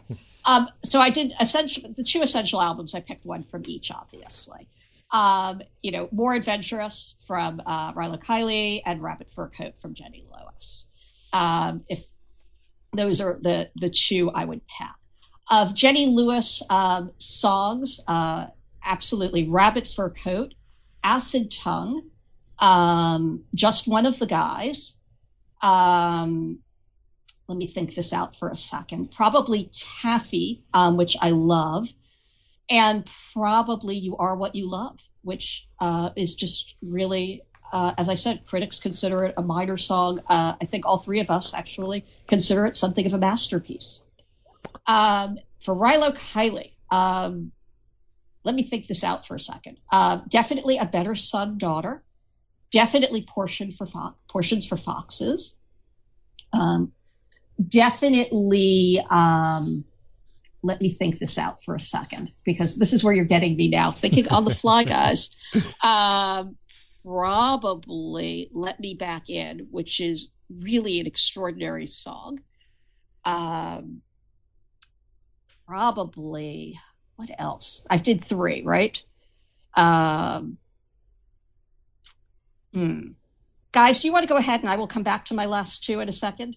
We can do that. We've done that before. Okay. You keep thinking, and I'll do mine. So my albums will echo what we've heard: Rabbit Fur Coat and More Adventurous. One from Rilo Kiley, one from Jenny Lewis. When we get to the songs, from Rilo Kiley, Wire and Waves, from slightly earlier in the career, I think is on the list. I would say the title song from Execution of All Things, Better Son, Daughter, Does He Love You, Clearly, and then I would say Silver Lining from Under the Black Light would be my 5 from Rilo Kiley. And then for Jenny Lewis solo work, both Rise Up With Fists and You Are What You Love from Rabbit Fur Coat. I lied a bit because I didn't know we'd do all 10. And so, yes, one song from Acid Tongue will make it here. And I'll take Pretty Bird. That song has really grown on me. From The Voyager, Head Under Water. And I just praised this one from On the Line. Little White Dove would be my 5th choice for the Jenny Lewis songs. Jeff? Helene, I hear the desperate shuffling of papers. Have you decided on your final 2 Rilo Kiley songs? With arms outstretched, and yes, I will admit, Does He Love You is still one of my all-time favorites. No fault there. So, my 2 albums, I think this is surprising unanimity here, is More Adventurous from Rilo Kiley and Rabbit Fur Coat from Jenny Lewis. For my songs, I'll say Science versus Romance from The Execution of All Things. Or rather, actually, from Takeoffs and Landings. Paints Peeling from The Execution of All Things. Then A Better Son, Daughter, which is showed up on all 3 of our lists. Does He Love You, which, melodrama or not, is just devastating. Love and War is another one from More Adventurous, which I think gets 0 attention and deserves a lot more of it than it gets. And yeah, if I was going to just throw a bonus 6th one, then I would say Let Me Back In, but thankfully Helene already mentioned it, so I don't have to. For Jenny Lewis's songs, I'll say You Are What You Love. Boy, we all love that one. Rabbit Fur Coat, the title track, which is I think her at her most sort of nakedly self-revealing in a way that has no pretense to it. I'd say Sing a Song for Them off of Acid Tongue. The Voyager, which is the one song on that album which isn't touched by the cack-handed finger of Ryan Adams's production techniques. And I'll say Head's Gonna Roll from the final album, so far at least, from On the Line. It's a beautiful song. And it's just got that beautiful sort of classic 70s sound, which is in many ways the last thing I would have expected to come out of Jenny Lewis in 2019, which is one of the things that makes it that much more sweet. And you think I'm going to heaven, and that you are going to hell, with your back to the Medina, as if you were in jail. Oh, hell's gonna roll, baby. Everybody's gotta pay that toll, and maybe after all is said and done, we'll all be scores. Hell's gonna roll, hell's gonna roll, ladies. We're gonna drink until they close, and maybe a little bit of hooking up is good for the soul.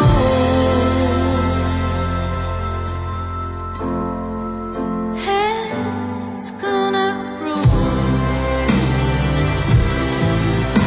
There we are, the Political Beats look at Rilo Kiley and Jenny Lewis. We thank our guests, opinion writer at the Washington Post.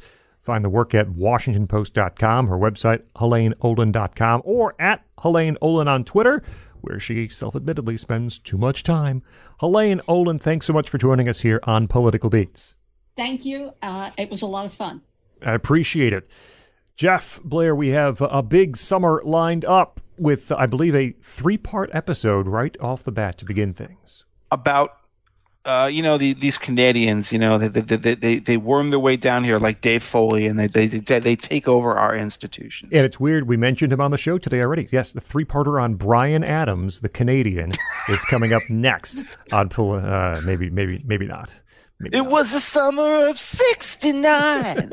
We'll go in depth as to how old Bryan Adams really would have been in the summer of '69, which is, not 4, old enough. Something like that. Yeah, right. At Esoteric CD on Twitter. My name is Scott Bertram. Find me on Twitter at Scott Bertram. Reminder to find our Patreon page, too. You'll get this episode early. Well, not this one, because if you hear it, it's already out, but you know what I mean.